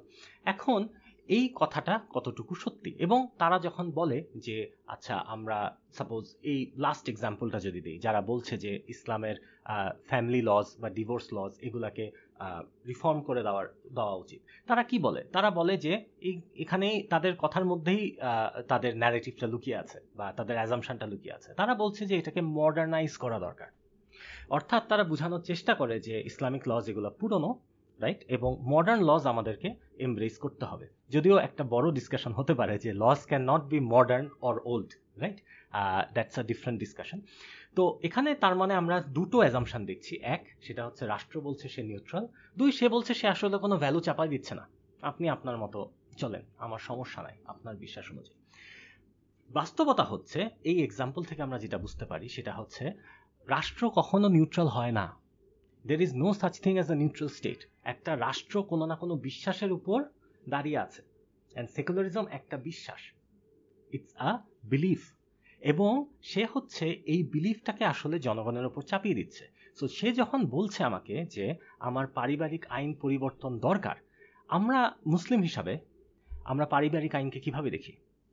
আমরা দেখি যে এটা হচ্ছে স্বয়ং আল্লাহ সুবহানাহু ওয়া তাআলা রব্বুল আলামিন, উনার হুকুম, যিনি আমাদেরকে তৈরি করেছেন, যিনি হচ্ছেন ওয়াজিব আল উজুদ, দ্য নেসেসারি এক্সিস্টেন্স, উনার হুকুম মুসলিমদের জন্য। উনারা বলছেন যে এই আল্লাহর হুকুম আমাকে ছেড়ে দিয়ে তার সো কল্ড মডার্ন তার রিফর্মগুলা আমাদের নিতে হবে। তা এটা কি নিউট্রাল বলে মনে হয়? এটা নিউট্রাল না, এটা হচ্ছে তার ভ্যালু সে আমার ওপর চাপিয়ে দিচ্ছে। এবং আমরা যেটা দেখতে পাই অলওয়েজ, সেকুলারিজম রিলিজিয়ান, পার্টিকুলারলি ইসলাম, এর লিমিটসগুলা ডিফাইন করে দিতে চায়। এবং এই লিমিটগুলো হয় হচ্ছে আরবিটারি। আপনি মনে করছেন যে ব্যক্তিগত ধর্মীয় অনুশীলন নিয়ে সমস্যা নাই, কেন? হিজাবও তো ব্যক্তিগত ধর্মীয় অনুশীলন, এটা নিয়ে তো তার সমস্যা আছে। তো যেসব জায়গায় এটা ব্যান করা হয়েছে, এটা কিভাবে করা হয়েছে? Just arbitrary. অর্থাৎ যারা হচ্ছে শাসক গোষ্ঠী, যারা হচ্ছে ক্ষমতাসীন, তাদের স্বার্থ যখন তারা মনে করেছে যে আমরা হিজাব ব্যান করব, তারা করে দিয়েছে। যেমনটা আমরা দেখেছি ফ্রান্সে হিজাব শুধুমাত্র নিকাব পাবলিকে ব্যান তা না, বরং এই সেপারেটিজম বিল অনুযায়ী যারা হচ্ছে পাবলিক সার্ভিস ওয়ার্কার তারা কিন্তু হিজাব পরিধান করতে পারবে না। ঠিক আছে? সো এখানে ক্লিয়ারলি আমরা যেটা দেখছি যে they are trying to define what Islam is, or আরেকভাবে বলতে হলে they are trying to manipulate and change what Islam is. এবং এই বিষয়ে তারা কিন্তু খুব স্পষ্ট। ফ্রান্স বলছে যে they are trying to form a French Islam, এবং বিভিন্ন সময় কিছু মুসলিমদেরকে নিয়ে, so call Muslim maybe, I don't know, অথবা সেকুলার লিবারাল মুসলিমদেরকে নিয়ে তারা বিভিন্ন রকম কমিটি ফর্ম করেছে, যেটার মাধ্যমে তারা এই ডিফাইন করে দেওয়ার চেষ্টা করেছে যে what is and is not acceptable as an Islamic belief. এবং এখানে যদি একটু অ্যাড করি, এটা অ্যাড করতেই হবে, বিকজ আমরা যেটা আজকে ডিসকাস করব সেটা হচ্ছে যে ইসলাম আসলে শুধুমাত্র এই কিছু রীতিনীতির মধ্যে, ব্যক্তিগত রীতিনীতির মধ্যে সীমাবদ্ধ না। সেই জন্য আমরা দেখি যে যখন কেউ এই কথাটা বলে যে ইসলাম ব্যক্তিগত রীতিনীতির মধ্যে সীমাবদ্ধ না, ইসলাম এর থেকে আরো ব্যাপক, ইসলাম মানুষের জন্য, সমাজের জন্য, এমনকি পৃথিবীর জন্য এক ধরনের ভিশন নিয়ে আসছে, এই কথাগুলোকে কিন্তু তারা অ্যাকসেপ্ট করে না। অ্যাকসেপ্ট বলতে ইভেন যারা এই ধরনের কথা বলে তাদেরকে তারা বিভিন্ন রকম, যে আতিক ভাই বলছিল যে বিভিন্ন রকম লেবেল দিয়ে দেয়। লেবেল তো শুধু যারা সাপোজ খুব ঘৃণ্য সহিংস কর্মকাণ্ড করে ইসলামের নামে তাদেরকে যে শুধু লেবেল দেয় তা না, তারা যারা হচ্ছে সাপোজ বলে যে ইসলামের ব্যাপকতা নিয়ে অথবা ইসলামের পরিপূর্ণতা নিয়ে, তাদেরকেও কিন্তু তারা এরকম এক্সট্রিমিস্ট লেবেল দেয়। এবং আপনি জানেন যে ইউকে, ইউএস, ওদের বিভিন্ন প্রোগ্রাম আছে, লাইক ইউএসএতে সিভিই প্রোগ্রাম, ইউকেতে হচ্ছে প্রিভেন্ট প্রোগ্রাম, যেটার মাধ্যমে তারা হচ্ছে এই ধরনের বিশ্বাস যারা রাখে, এই ধরনের পরিপূর্ণ বিশ্বাস যারা রাখে এবং এই ধরনের বিশ্বাস নিয়ে যারা কথা বলে, তাদেরকে কিন্তু তারা অনেক ক্ষেত্রে মনিটরিংয়ের মধ্যে রাখে, অনেক ক্ষেত্রে তাদেরকে এক্সট্রিমিস্ট হিসাবে লেবেল করে। অর্থাৎ খুব স্পষ্ট, secularism will always subjugate and subdue Islam. It will only accept those aspects of Islam which it considers to be compatible with its idea of a secular state. এটা মোটামুটি স্পষ্ট। এখন আমি জাস্ট, আতিক ভাই আপনার যদি আরেকটু সময় নেই, আমি জাস্ট একটা ছোট পয়েন্ট একটু মেনশন করতে চাই, কারণ এটা মেনশন না করলেই নয়। কারণ অনেক সেকুলারিস্টরা, আমরা যেহেতু বিজেপির এক্সাম্পল অনেক দিয়েছি, তারা বলার চেষ্টা করেছে যে এই যে বিজেপি অথবা ইউরোপের যে ডানপন্থী খ্রিস্টান যে রাজনৈতিক দলগুলা, জাতীয়তাবাদী দলগুলা, এরা আসলে সেকুলার না, রাইট? এরা যদি সেকুলার হতো তাহলে আসলে সমস্যা হতো না। ওয়েল, আমরা বলতে চাই যে এগুলাও আসলে সেকুলার দল। কেন? অর্থাৎ BJP is also a secularist party. কিভাবে একটু আমি এক্সপ্লেইন করি বিজেপি কিভাবে সেকুলার পার্টি, বা বিজেপি গভর্নমেন্টও কিভাবে সেকুলার গভর্নমেন্ট। বিজেপির অর্থনৈতিক নীতিটা কি? What is their economic policy, অথবা what is the economic system যেটা তারা হচ্ছে বাস্তবায়ন করে ইন্ডিয়াতে?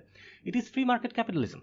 অ্যান্ড যেটা অনেকেই বলে থাকেন, বা আপনারা যদি এটা নিয়ে স্টাডি করেন দেখতে পারবেন যে it is basically classical liberalism, যেখানে হচ্ছে রাষ্ট্র পুঁজিপতিদেরকে তেমন একটা রেগুলেট করে না, এবং যেখানে হচ্ছে the market is more or less free, অর্থাৎ পুঁজিপতিরা মোটামুটি জনগণকে এক্সপ্লয়েট করার জন্য অনেক ক্ষমতাবান, রাইট?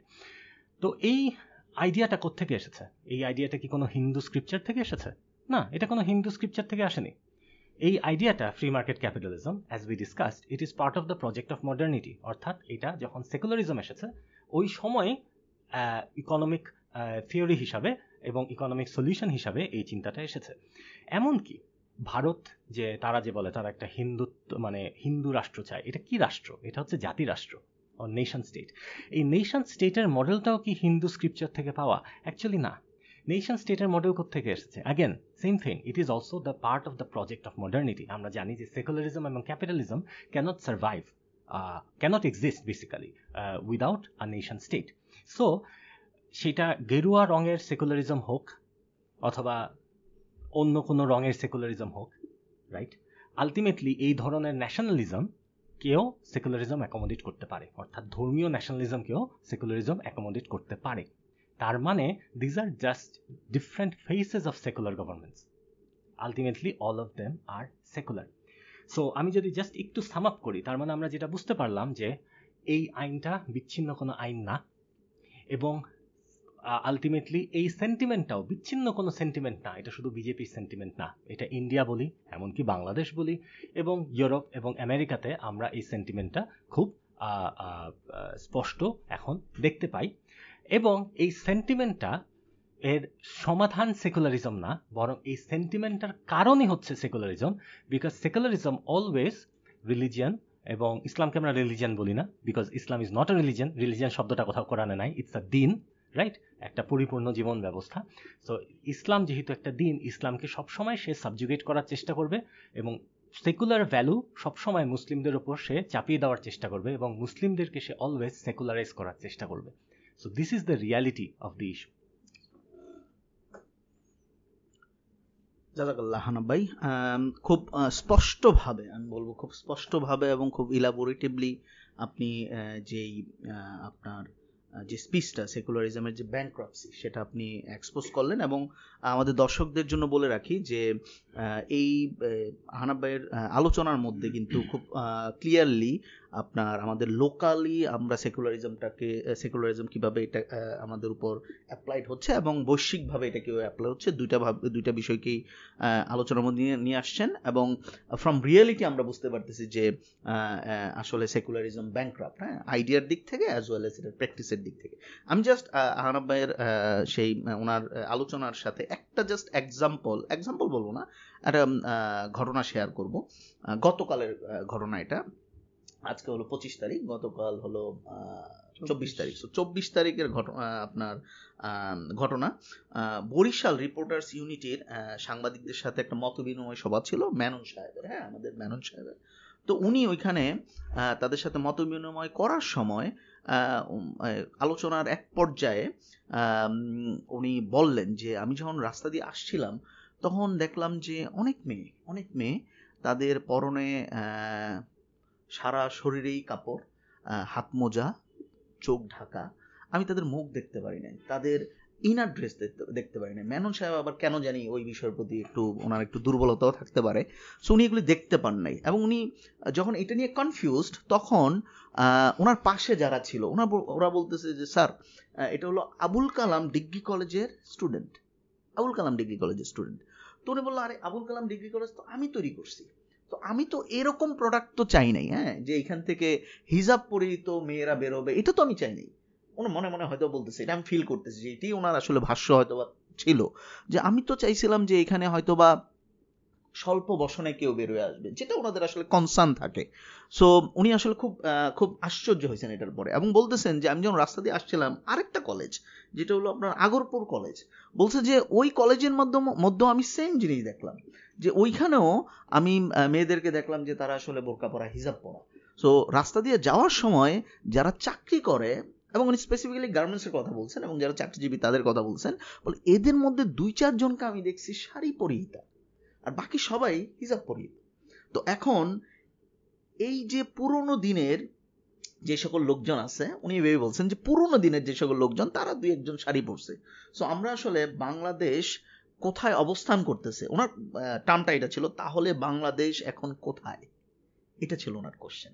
সো এই ধরনের ব্যক্তিবর্গ কিন্তু যখন কোনো একটা সমাজের মধ্যে, কোনো একটা রাষ্ট্রের মধ্যে মুসলিমরা, স্পেশালি মুসলিম উইমেনরা যখন ইসলামের হুকুম আহকাম পালন করতে যায়, তারা যখন হিজাব পরে, এটা প্রধানমন্ত্রীর মতো হোক অথবা এই ধরনের ব্যক্তিবর্গ, তারা কিন্তু এটা আসলে নিতে পারে না। কেন জানি নিতে পারে না? হয়তোবা তাদের পার্সোনাল কোনো অ্যাগনি নাই আপনার ইসলামের প্রতি, হয়তোবা, কারণ এদের মধ্যে অনেকেই হয়তোবা পাবলিকলি বলে যে আমরা তাহাজ্জুদের নামাজও পড়ি, হ্যাঁ, হয়তোবা বলে এবং হয়তোবা করেও, কিন্তু অ্যাকচুয়ালি যদি আপনারা খেয়াল করেন যে সেকুলারিজমের কারণে, এই কনসেপ্টের কারণে, ধর্মনিরপেক্ষতাবাদ যেটা তার অন্তরে আছে, যেটা সে মস্তিষ্কে লালন করে, যেটা সে মুখে বলে ফেলে, এই কারণেই কিন্তু তারা হিজাবের ইস্যুটা নিতে পারে না। হ্যাঁ, সো তাদের মুখ দিয়ে কিন্তু এটা স্পষ্ট হয়ে গেছে। সো আহনাব ভাইকে আবারও ধন্যবাদ যে ক্লিয়ারলি এই বিষয়টাকে আমাদের সামনে এক্সপ্রেস করার জন্য। সো আমরা আমাদের দ্বিতীয় বক্তা, আমাদের রায়হান ভাইয়ের কাছে চলে আসবো। হ্যাঁ ভাই, অনেকক্ষণ ওয়েট করলেন। হ্যাঁ, সো আপনার কাছে আমাদের প্রশ্ন, আমাদের দর্শকদেরও প্রশ্ন, আমাদেরও প্রশ্ন, যে আসলে এই যে সেকুলারিজমের কথা আমরা বলতেছি, তারা যেই ব্যাংক্রাফট, তারা যেইভাবে আচরণ করে, যেই সকল অ্যাকশনগুলি নিচ্ছে বিভিন্ন দেশে, সো এটার পিছনে আসলে মোটিভটা কি, কেন তারা এটা করে, এটা হলো একটা জিনিস। কেন তারা ইসলামকেই ডিফেন্ড করার চেষ্টা করে, ইসলামকেই কেন শত্রু হিসাবে তারা আসলে টার্গেট করছে? দেয়ার আর আদার রিলিজিয়ান, অন্যান্য রিলিজিয়ান আছে, সো ইসলামকেও তো অনেকে রিলিজিয়ান বলে, এটা কোরআনে যেভাবে আসছে কমপ্লিট কোড অফ লাইফ, অথবা একটা দিন, একটা জীবন ব্যবস্থা। সো ইসলামকে কেন তারা পার্টিকুলারলি ক্রিমিনালাইজ করে, অথবা পার্টিকুলারলি কেন ইসলামের এগেইনস্টেই তারা সেকুলারিজমটাকে ইউজ করে, অথবা তাদের মোটিভটা কি? এই বিষয়ে যদি আমাদের দর্শক শ্রোতাদেরকে যদি আপনি যদি একটু এনলাইটেন করতেন, অথবা এই বিষয়টা যদি একটু আলোচনায় নিয়ে আসতেন, তাহলে আমাদের আলোচনাটা একটা দিকে যাবে। জাযাকাল্লাহ খায়ের। সো আহনাফ ভাই খুব সুন্দরভাবে আসলে সেকুলারিজমের ব্যাংক কনসেপ্টটা তুলে ধরলো, এবং আমাকে যে কোশ্চেনটা করা হলো সেটা হচ্ছে যে কেন তারা ইসলামের উপরেই বারবার অ্যাটাকগুলো আসতেছে। সো এখান থেকে আমরা প্রথমে যেটা বলতে চাচ্ছি সেটা হচ্ছে ইসলাম হচ্ছে একটা কমপ্লিট কোড অফ লাইফ, বা ইসলাম হচ্ছে একটা আইডিওলজি, এবং এখানে ইসলামের মধ্যে শুধু কিছু ব্যক্তিগত কার্যকলাপ যেমন নামাজ, রোজা, হজ, টুপি পরা বা জুম্মার নামাজ পড়া, জাস্ট এগুলোর মধ্যে কিন্তু ইসলামটা সীমাবদ্ধ নয়, যেটা আমরা হিস্টোরিক্যালি বা আমি নেক্সট আর আলোচনা করব সেটা থেকে দেখব। ইসলামটা কিন্তু প্রচলিত অন্য ধর্মের মতো নয়। আমি একটা জাস্ট ইনফরমেশন শেয়ার করি, সেটা হচ্ছে যে র্যান্ড কর্পোরেশন একটা think tank, US think tank, তারা তাদের প্রতিষ্ঠা হয়েছিল 1948-এ, অ্যাবাউট 70 ইয়ার্স, 70 বছর হয়ে গেছে। তারা মুসলমানদেরকে 4টা ক্যাটাগরিজ করেছিল, এবং ক্যাটাগরিজের মধ্যে প্রথম যে ক্যাটাগরিজটা করেছিল সেটা হচ্ছে ব্যক্তিগতভাবে ইসলাম পালন করেন কোনো is not problem, but when you bring Islam in state, label them as a fundamentalist and terrorist, and যেখানেই তাদেরকে পাবেন সেখানেই তাদেরকে শেষ করে দেবে। সো এটা তাদের নেচার, এটা আমরা হিস্ট্রিক্যালি দেখে আসছি। সো এখানে আসলে আল্লাহ সুবহানাহু ওয়া তাআলা আমাদেরকে ইসলামটাকে দিচ্ছে মানব জাতির ব্যবহারিক এবং সামগ্রিক জীবন বিধান হিসাবে, কমপ্লিট কোড অফ লাইফ। এবং এটা কারণটা কি? কারণটা হচ্ছে আমরা বিশ্বাস করি যে আল্লাহ সুবহানাহু ওয়া তাআলা আমাদেরকে সৃষ্টি করেছে এবং মানব জাতিকে সৃষ্টি করেছে, এবং উনি শুধু সৃষ্টি করে আমাদেরকে ছেড়ে দেন নাই, উনি সৃষ্টি করে আমাদের জীবনযাপনের নিয়ম কারণগুলো প্রদান করেছেন, কিভাবে আমরা এভরি এক্সপেক্ট আমাদের ব্যক্তিগত সমস্যাগুলো সমাধান করব, রাষ্ট্রীয়ভাবে আমরা কীভাবে আমরা রাষ্ট্র পরিচালনা করব, কীভাবে আমাদের অর্থনৈতিক সমস্যাগুলো সমাধান করব, এই প্রত্যেকটা ক্ষেত্রে আল্লাহ সুবহানাহু ওয়া তাআলা ডিটেলস আমাদেরকে গাইডলাইন দিয়েছে কোরআনে। সো এটা নিয়ে আমি ডিটেলস আলোচনা করব। তার আগে আমি জাস্ট একটা আয়াত কোট করতে যাচ্ছি, সেটা হলো আল্লাহ সুবহানাহু ওয়া তাআলা সূরা আল মায়েদাতে বলেছেন, আজ আমি তোমাদের দিনকে তোমাদের জন্য পরিপূর্ণ করে দিলাম, তোমাদের উপর আমার অনুগ্রহ সম্পূর্ণ করলাম, এবং ইসলামকে তোমাদের জীবন বিধান হিসেবে মনোনীত করলাম। বেসিক্যালি এইটাই হচ্ছে প্রবলেমটা সেকুলারিজমের সাথে, কারণ তারা বেসিক্যালি চাচ্ছে হলো আমরা যেন পলিটিক্যাল ইসলামটাকে না নিয়ে আসি। সো ইসলাম শুধু পলিটিক্যালি ডিল করে না, ইসলামের প্রত্যেকটা ক্ষেত্রে আমি যদি স্পেসিফিক্যালি কিছু পয়েন্টগুলো বলি, ইসলামের বিধানগুলো বেসিক্যালি ব্যক্তিগত জীবন থেকে পারিবারিক, সামাজিক, রাজনৈতিক, অর্থনৈতিক, রাষ্ট্রীয় এবং আন্তর্জাতিক বিষয় পর্যন্ত স্প্রেড আউট করে দেওয়া আছে, কমপ্লিট কোড অফ লাইফ। এবং এখানে প্রত্যেকটা ক্ষেত্রে ইসলাম এমনভাবে পূর্ণাঙ্গ এবং ভারসাম্যপূর্ণ নিয়মকানুন বলে দেয়, যেটা আমাদের যে কোনো যুগেই যে কোনো সময় এটা আমরা বাস্তবায়ন করতে পারবো।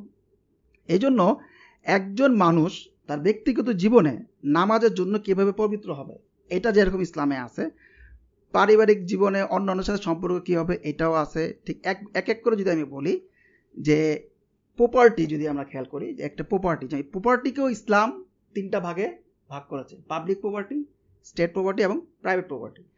এই ক্ষেত্রেও ইসলামের একটা পরিপূর্ণ দিক নির্দেশনা আল্লাহ সুবহানাহু ওয়া তাআলা কোরআনের মাধ্যমে আমাদেরকে দিয়ে দিয়েছে। Not only this, but also আমরা কীভাবে ইনকাম করব, কীভাবে আমরা খরচ করব, এবং একটা স্টেটের ইনকামিং সোর্সগুলো কী হবে, একটা স্টেট কীভাবে তার এক্সপেন্ডিচারগুলোকে ডিল করবে, পুরো জিনিসটাই আমাদের আল্লাহ সুবহানাহু ওয়া তাআলা কোরআনে দিয়েছেন, এবং রাসূল সাল্লাল্লাহু আলাইহি ওয়াসাল্লাম এই জিনিসগুলো আমাদেরকে বাস্তবায়ন করে দিয়ে গেছেন।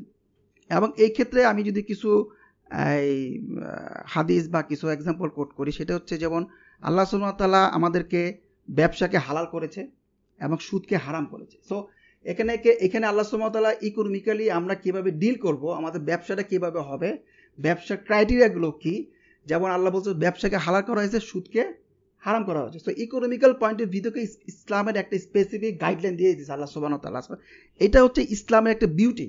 অ্যান্ড নট অনলি দিস, আল্লাহ সুবহানাহু ওয়া তাআলা জুডিশিয়াল সিস্টেমটাও, একটা দেশের যে জুডিশিয়াল সিস্টেম, যে বিচার ব্যবস্থা কীভাবে চলবে সেক্ষেত্রে কিন্তু স্পেসিফিক্যালি বিভিন্ন হুকুম দিয়েছে। যেমন যে কোনো একটা স্টেটে, যে কোনো একটা রাষ্ট্রে স্বাভাবিকভাবে যে কোনো ধরনের অন্যায় হতে পারে। যেমন একটা এক্সাম্পল যদি আমি দেই, যে কেউ যদি চুরি করে, তো সেক্ষেত্রে হাদিসে বলা আছে পুরুষ বা নারী যে কেউ চুরি করলো তার হাত কেটে দাও। সো দ্যাট মিনস ইসলামের একটা অপরাধের যে পানিশমেন্ট সিস্টেম, যে পানিশমেন্ট সিস্টেমটা আল্লাহ সুবহানাহু ওয়া তাআলা কোরআনের মধ্যে দিয়ে দিয়েছে। সো একটা রাষ্ট্র পরিচালনা করার জন্য একটা অর্থনৈতিক ব্যবস্থা, একটা শিক্ষা ব্যবস্থা, একটা জুডিশিয়াল সিস্টেম, একটা punishment system, in every aspect ইসলাম হচ্ছে একটা complete code of life.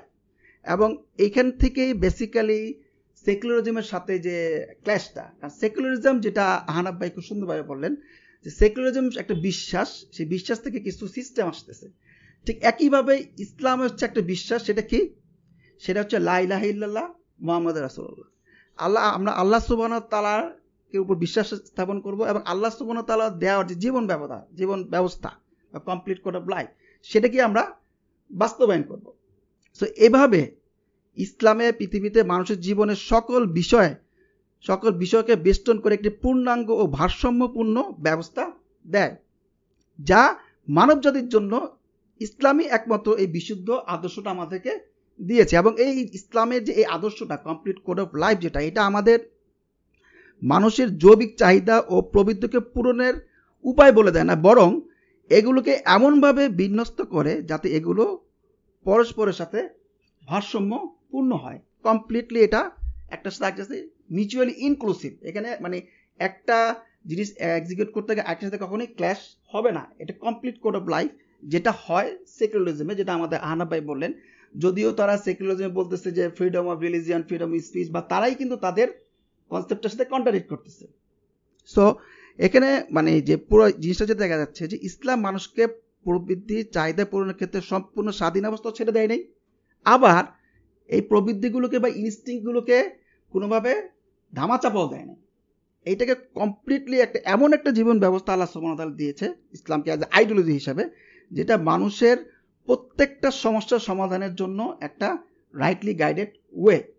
So আমার মনে হচ্ছে যে সেকুলারিজমের সাথে ইসলামের এইখানে এই ক্ল্যাশটা, because Islam is a complete code of life. Islam is a ideology, it is not only religion.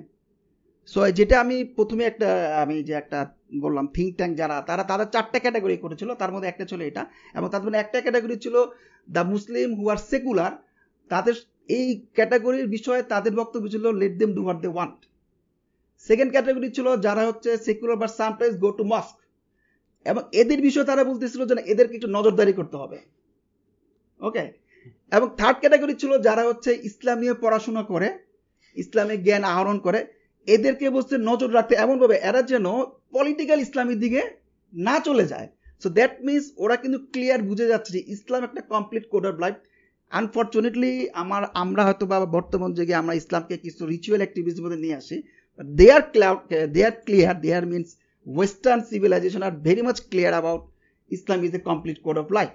That's why this is the only reason I think secularism actually suppress Islam as a politically, and nowadays not only politically, তারা ritual যে activities গুলো, যেটা আমাদের আজকে আলোচনার topic, যেটা যে হিজাব ইস্যুটা, এই ক্ষেত্রে এইটাকেও তারা টলারেট করতে পারতেছে না, এতটুকু ভয় তাদের মধ্যে এসে বসে আছে। সো সেকেন্ড যে জিনিসটা নিয়ে আমি, অনেকেই যেটা বলে যে ইসলাম আসলে এই যুগে বাস্তবায়ন করা পসিবল কিনা, এখানে তাদের এই কমেন্ট করার যে তারা যে কমেন্টটা করতেছে, কমেন্টের মধ্যে একটু ত্রুটি আছে আমার যেটা মনে হচ্ছে। কারণ এখানে মানুষের যে জৈবিক চাহিদা যেগুলো আছে সেটা আদিকাল থেকে এখন পর্যন্ত সেগুলো সেম। যেমন আমরা খাই মুখ দিয়ে, আমরা তো আগে মুখ দিয়ে খেতাম বা আগে নাক দিয়ে খেতাম, এখন মুখ দিয়ে খাই না। তো আমাদের মুখ দিয়ে খাওয়া, আমাদের সেক্সুয়াল ইনস্টিংক্ট ফুলফিল করা, আমাদের দৈনন্দিন ব্যবসা বাণিজ্য করা, এই জিনিসগুলো কিন্তু মানুষের সেম রয়ে গেছে। যেটা চেঞ্জ হয়েছে সেটা হচ্ছে এই ইনস্টিংক্টগুলোকে ফুলফিল করার জন্য মানুষ তার ডে বাই ডে ডেভেলপ করছে। যেমন আমরা যদি একটা এক্সাম্পল দিই, আমরা অতীতে আজ থেকে 100 বছর আগে, 100 না, আমরা 37 সেঞ্চুরি 800 সেঞ্চুরির দিকে যদি দেখি, ট্রান্সপোর্টেশন ছিল উট বা ঘোড়া। বাট এখন কিন্তু এটা ডেভেলপ হয়ে আসছে হচ্ছে আমরা এরোপ্লেন বা বাস ট্রাক এগুলো দিয়ে আমরা প্রাইভেট কার এগুলো দিয়ে আমরা চলাফেরা করি। বাট এই যে ডেভেলপমেন্টটা, এই ক্ষেত্রে কিন্তু ইসলামের কোনো বাধা নেই। ইসলাম যে জিনিসটা বলতেছে যে এই জিনিসগুলো যে আমরা গাইড করব, এই গাইডের যে ইস্যুসগুলো কিভাবে করব এবং কেন করব, এইটা ইসলামের একটা স্পেসিফিক বক্তব্য দেওয়া আছে আমাদের কোরআনে এবং হাদিসে। এবং ইসলাম এসব চাহিদা পূরণের বৈধ পদ্ধতিগুলোকে সুনির্দিষ্ট করেছে। মানে আমাদের এই যে ইনস্টিংগুলোকে এগুলো আমরা কিভাবে পূরণ করবো এটা গাইডলাইন দিয়েছে। বাট টুলস অ্যান্ড টেকনিকগুলো কি হবে এই ক্ষেত্রে কোনো সীমাবদ্ধ কিছু আমাদেরকে সীমাবদ্ধ করে নাই। সো এটা হচ্ছে ইসলামের একটা বিউটি, যে কারণে ইসলাম যে কোনো যুগে হোক, যে কোনো সময় হোক, ইসলাম সবসময় মানুষের মধ্যে ইমপ্লিমেন্ট করা পসিবল। আসলে মানুষ যতদিন থাকবে ততদিন মানবীয় সব চাহিদা ও প্রয়োজনীয়গুলো অপরিবর্তিত থাকবে, এটা কখনোই চেঞ্জ হবে না।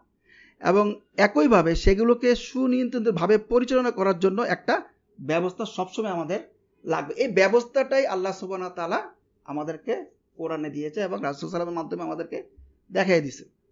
সুতরাং যেহেতু আল্লাহ সুবহানাহু ওয়া তাআলার কাছ থেকে আসা এই ব্যবস্থা, তাই কেবল এটি পারে উপকরণের নির্বিশেষে সব যুগে মানুষের চাহিদাগুলোকে এবং চাহিদা থেকে উৎপন্ন সামাজিক সমস্যাগুলোকে সবচেয়ে কার্যকরভাবে পরিচালনা করতে। এবং তাই ইসলাম সকল যুগের জন্য এবং সকল সময়ের জন্য প্রযোজ্য। আল্লাহ সুবহানাহু ওয়া তাআলা সূরা আল-আনামে একটা আয়াত বলেছেন, এবং তোমার রবের বাণীর সত্যতা ও ইনসাফের দিক দিয়ে পরিপূর্ণ হয়েছে, তার বাণী পরিবর্তনকারী কেউ নয়, তিনি সবকিছু শোনেন ও জানেন। সো এখানে আসলে ইসলামের যে কমপ্লিট কোড অফ লাইফ, এখানে সেকুলারিজমরা যতই চেষ্টা করুক আমাদেরকে পরিবর্তন করার জন্য, কিন্তু আমরা পরিবর্তন হব না, কারণ এটা আমাদের বিশ্বাস, আমাদের আকীদা। এই কারণেই সেকুলারিজমের সাথে ইসলামের সাথে ক্ল্যাশটা, বেসিক্যালি ইসলামের সাথে clash ideological point of view থেকে, not ritual point of view থেকে। সো আমার মনে হচ্ছে যে এই বিষয়টাই আসলে আমাদের সমাজে যারা ইন্টেলেকচুয়ালস এবং বুদ্ধিজীবী যারা আছে তাদেরকে বুঝতে হবে যে ইসলাম শুধু কিছু রিচুয়ালের মধ্যে সীমাবদ্ধ নয়। ইসলাম সামগ্রিকভাবে, রাষ্ট্রীয়ভাবে এই ইসলামটাকে বাস্তবায়ন করার যে একটা সলিউশন, এটা আল্লাহ সুবহানাহু ওয়া তাআলা কোরআনে দিয়ে দিয়েছে এবং হাদিসে রাসূল আমাদেরকে গাইড করে দিয়েছে। আমার মনে হচ্ছে এটাই হচ্ছে বেসিক্যালি কারণ, যে কারণে সেকুলারিজমের সাথে ইসলামের একটা ক্ল্যাশ হচ্ছে। জাযাকাল্লাহ খাইর। আমি যদি একটু এখানে জাস্ট একটু ইন্টারজেক্ট করি একটা কথা, যে লাস্টের কথাটা খুব গুরুত্বপূর্ণ যেটা বলেছেন, সেটা হচ্ছে যে আমাদের আসলে আমাদের মনে হয় যে মাইন্ডসেটের একটা পরিবর্তন দরকার। যখনই কেউ ইসলাম নিয়ে কোনো কিছু বলে, অ্যাটাক করে, যে কেন ভাই, কেন হিজাব পড়তে হবে, কেন শালীনভাবে চললেই তো হয়, এই ধরনের কথা যখন কেউ বলে, অথবা বলে যে সুদ না নিয়ে আপনি কিভাবে বাঁচবেন এই সময়, এখনকার আধুনিক অর্থনৈতিক ব্যবস্থাতে তো সুদ আছে, আমরা অনেক সময় ডিফেন্সিভ হয়ে যাই। তখন আমরা অনেকে যেটা করি, যেহেতু আনফর্চুনেটলি আমাদের হয়তো বা ইসলাম বা এই সম্পর্কে আন্ডারস্ট্যান্ডিং বা এই রিয়ালিটিগুলো সম্পর্কে আন্ডারস্ট্যান্ডিং অত ডিপ না, আমরা অনেক সময় ডিফেন্সিভ হয়ে যাই। তখন আমরা বলি যে না আসলে ইসলাম হচ্ছে আধুনিকতার সাথে সামঞ্জস্যপূর্ণ, এটা হচ্ছে it is compatible with modernity. এই মাইন্ডসেটটা একটু প্রবলেম্যাটিক। এই মাইন্ডসেটটা কেন প্রবলেম্যাটিক? বিকজ পশ্চিমারা যখন ইসলামকে অ্যাটাক করে ইন্টেলেকচুয়ালি বা কালচারালি, তারা আসলে এটা করে সো দ্যাট তাদের ফেলিয়ার থেকে মানুষ চোখ সরিয়ে ফেলে। অর্থাৎ তাদের ফেলিয়ার ঢাকার জন্য এটা হচ্ছে তাদের একটা ডিফেন্স মেকানিজম। বিকজ রায়হান ভাই যেটা বললেন যে ওয়েস্টার্ন থিঙ্ক ট্যাঙ্কস, ওয়েস্টার্ন পলিটিশিয়ানরা কিন্তু রিয়েলাইজ করে যে Islam is a complete way of life. So মানুষ যাতে এটার প্রতি আকৃষ্ট না হয়, এটাকে যাতে ইসলামকে যাতে ইনভেস্টিগেট না করে, ইসলাম যে সলিউশন দেয় এই জিনিসগুলো যাতে তারা নিজেরা আন্ডারস্ট্যান্ড না করার চেষ্টা করে, এই জন্য তারা হচ্ছে ইসলামের উপর খুব স্ট্রং ইন্টেলেকচুয়াল এবং কালচারাল অ্যাটাক চালায়। বিকজ তারা খুব ভালো করেই জানে যে মাইক্রোস্কোপ যদি তাদের দিকে দেওয়া হয়, অর্থাৎ তাদের মডার্নিটি যদি মাইক্রোস্কোপের নিচে নেওয়া হয়, তাহলে কিন্তু আলটিমেটলি এটার ব্যাংক্রাপসি এবং প্রবলেমগুলা, যেটা কিছুটা আমরা হয়তো আলোচনা করেছি, বাট আই থিঙ্ক এটা আমরা আরও অ্যাটলেন্ট আলোচনা করতে পারবো, তখন হচ্ছে এই জিনিসটা এক্সপোজড হয়ে যাবে। সো অ্যাজ মুসলিমস আমাদের যেটা করা উচিত first and foremost, I think সেটা হচ্ছে এই প্রজেক্ট অফ মডার্নিটিটাকে আন্ডারস্ট্যান্ড করা, এটার পিছনে যে ইনকারেক্ট থটসগুলো আছে সেগুলো স্টাডি করা, রাইট? এবং আমরা আমাদের সাবসিকুয়েন্ট সিরিজ আপনারা দেখবেন যে তারা আসলে যেই চিন্তাগুলোর উপর দাঁড়িয়ে আছে এই চিন্তাগুলো খুবই শ্যালো এবং ইনকোহিয়ারেন্ট। সো এইটা করে আমাদের বরং যেটা বলা উচিত যে আপনারা যেটা আমাদেরকে দিচ্ছেন সেইটার ভ্যালিডিটি আগে আমাকে প্রুফ করেন, অথবা আমি আপনাকে শো করছি how your way of life is not suitable, not শুধু যে মুসলিমদের জন্য আনসুইটেবল তা না, বরং ম্যানকাইন্ডের জন্য unsuitable. So actually the next discussion or আমাদের মাইন্ডসেট যেটা থাকা উচিত সেটা হচ্ছে যে ইসলাম এবং সেকুলারিজম তো কম্প্যাটেবল না, এটা তো আমরা বুঝতে পারলামই। রাদার আমাদের যেটা প্রশ্ন করা উচিত এবং স্ট্রংলি প্রশ্ন করা উচিত সেটা হচ্ছে সেকুলারিজম কি মানব জাতির সাথে কম্প্যাটেবল কিনা, and does the human being, the dignified human being, right, যে human being is not an animal, human being has is something special. আপনি যদি ইভেন এথিস্ট হন, you know that human being is something special. মানুষের আকল আছে, right, মানুষ, people have emotions, people have a certain way of living. মানুষ যে একটা ডিগনিফাইড ক্রিয়েচার এটা তো আমরা অ্যাজ মুসলিমস বিশ্বাস করি, রাইট, অ্যান্ড এটা রিয়ালিটিতেও আছে। সো এই dignified creature, do they deserve to live like animals or do they deserve something better? Secularism যেটা করেছে এই ডিগনিফাইড ক্রিয়েচারদেরকে it has reduce them to material animals, nothing else. So আমাদের ডিসকাশন আসলে এইটা হওয়া উচিত, and we should take the intellectual attack to the project of modernity. এবং আমাদের উই হ্যাভ টু আন্ডারস্ট্যান্ড, যেটা রাহান ভাই বললেন যে ইসলাম কিভাবে একটা way, complete way of life, এটার ডিসকাশনও অনেক বড়। জাজাকাল্লাহ খায়ের রাহান ভাইকে কিছু এক্সাম্পল নিয়ে আসার জন্য। আমাদের সেটা বুঝতে হবে ইসলাম যে কারেক্ট, ইসলাম যে ট্রুথ এবং ইসলাম যে কম্প্রিহেন্সিভ, আমাদেরকে এটা ইন্টেলেকচুয়ালি বুঝতে হবে এবং সেটাকে প্রেজেন্ট করতে হবে to mankind as the way forward, as the only way forward for mankind. তো আমার এইটুকুই বলার ছিল। জাজাকাল্লাহ খায়ের। জাজাকাল্লাহ রায়হান ভাই এবং জাজাকাল্লাহ আহনাব ভাই আপনার যেই কমেন্টসটা ছিল সেই কমেন্টসটার জন্য, এবং রায়হান ভাই যে আলোচনাটা দিলেন যে আসলে তাদের মোটিভটাকে এবং ইসলামকেই কেন তারা আসলে অ্যাট্রাক্ট করে। হ্যাঁ, এবং যেহেতু ইসলাম একটা আইডিওলজি, হ্যাঁ, ইসলাম একটা পরিপূর্ণ জীবন ব্যবস্থা, আল্লাহ সুবহানাহু ওয়া তাআলার কাছ থেকে আসছে, মহাবিশ্বের পালনকর্তার কাছ থেকে আসছে, যিনি আসলে আনলিমিটেড সত্তা, যাকে আসলে কোনো গণ্ডির মধ্যে আটকানো যায় না। উনি আসলে পুরো মানব জাতির রিয়েলিটি বোঝেন। সো ওনার কাছ থেকে যেই জীবন ব্যবস্থাটা আসবে ডেফিনেটলি এটা আমাদের সবার জন্য কার্যকর হবে। হ্যাঁ, কিছু সোকল যারা আপনার স্কলার অথবা সোকল যারা চিন্তাশীল ব্যক্তি, তাদের মস্তিষ্ক প্রসূত কোনো চিন্তা দিয়ে যদি আমরা কোন মানুষদেরকে রুল করতে চাই, ওটা আসলে at the end of the day যেটা করবে যে এটার মধ্যে আপনার বিভিন্ন ধরনের প্রবলেম দেখা দিবে। হ্যাঁ, এটাই স্বাভাবিক। সো আমরা আমাদের আড্ডার তৃতীয় পার্টে চলে আসছি। হ্যাঁ, তৃতীয় যেই অংশে আমরা আসলে ইতিমধ্যে আমরা যেটা দেখলাম সেটা হলো যে ধর্মনিরপেক্ষতা এবং তার অসারতা সম্বন্ধে আমরা জানলাম, এবং তাদের অ্যাকচুয়াল মোটিভ সম্বন্ধে আমরা জানলাম। হ্যাঁ, সো ধর্মনিরপেক্ষতা এবং তার অসারতা আহনাব ভাইয়ের কাছ থেকে খুব সুন্দর করে আমরা এই বিষয়টা আলোচনার মধ্যে পেয়েছি, এবং তাদের অ্যাকচুয়াল মোটিভ এবং কেন তারা এই কাজটা করে এটা আমরা রায়হান ভাইয়ের কাছ থেকে শুনতে পারছি। সো এখন আমাদের মনে একটা প্রশ্ন জাগে যে আসলে কিভাবে আমরা এখান থেকে বেরিয়ে আসবো। হ্যাঁ, সো আমাদের এখান থেকে মুক্তির উপায়টা কি, অথবা কোনো ধরনের সলিউশন আমাদের কাছে আছে কিনা সেটা আমাদের জানা লাগবে।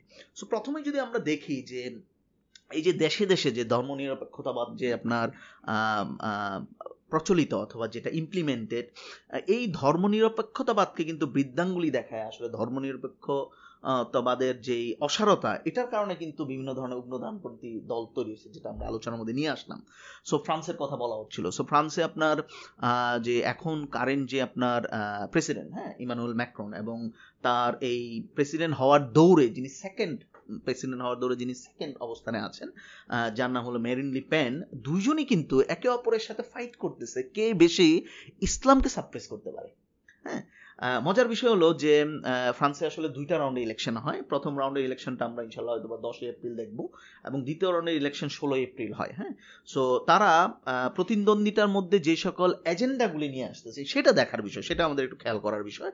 মেরিন লি পেন উনি প্রকাশ্যে কিন্তু হিজাব নিষিদ্ধের দাবি জানাইছে, এবং পাশাপাশি উনি বলতেছে বর্তমান ফ্রান্সের যেই ইকোনমিক কন্ডিশন, খুব বাজে অবস্থা ফ্রান্সের ইকোনমিক কন্ডিশন, কিছুদিন পরপরই কিন্তু মারামারি হয়, দেখবেন যে আপনার রাস্তাঘাটে রায়ট হচ্ছে, দোকানপাট লুট হচ্ছে, মানে বিভিন্ন ধরনের ঝামেলার মধ্যে দিয়ে যাচ্ছে, অর্থনৈতিক রাজনৈতিক টার্মোইলের মধ্যে দিয়ে যাচ্ছে।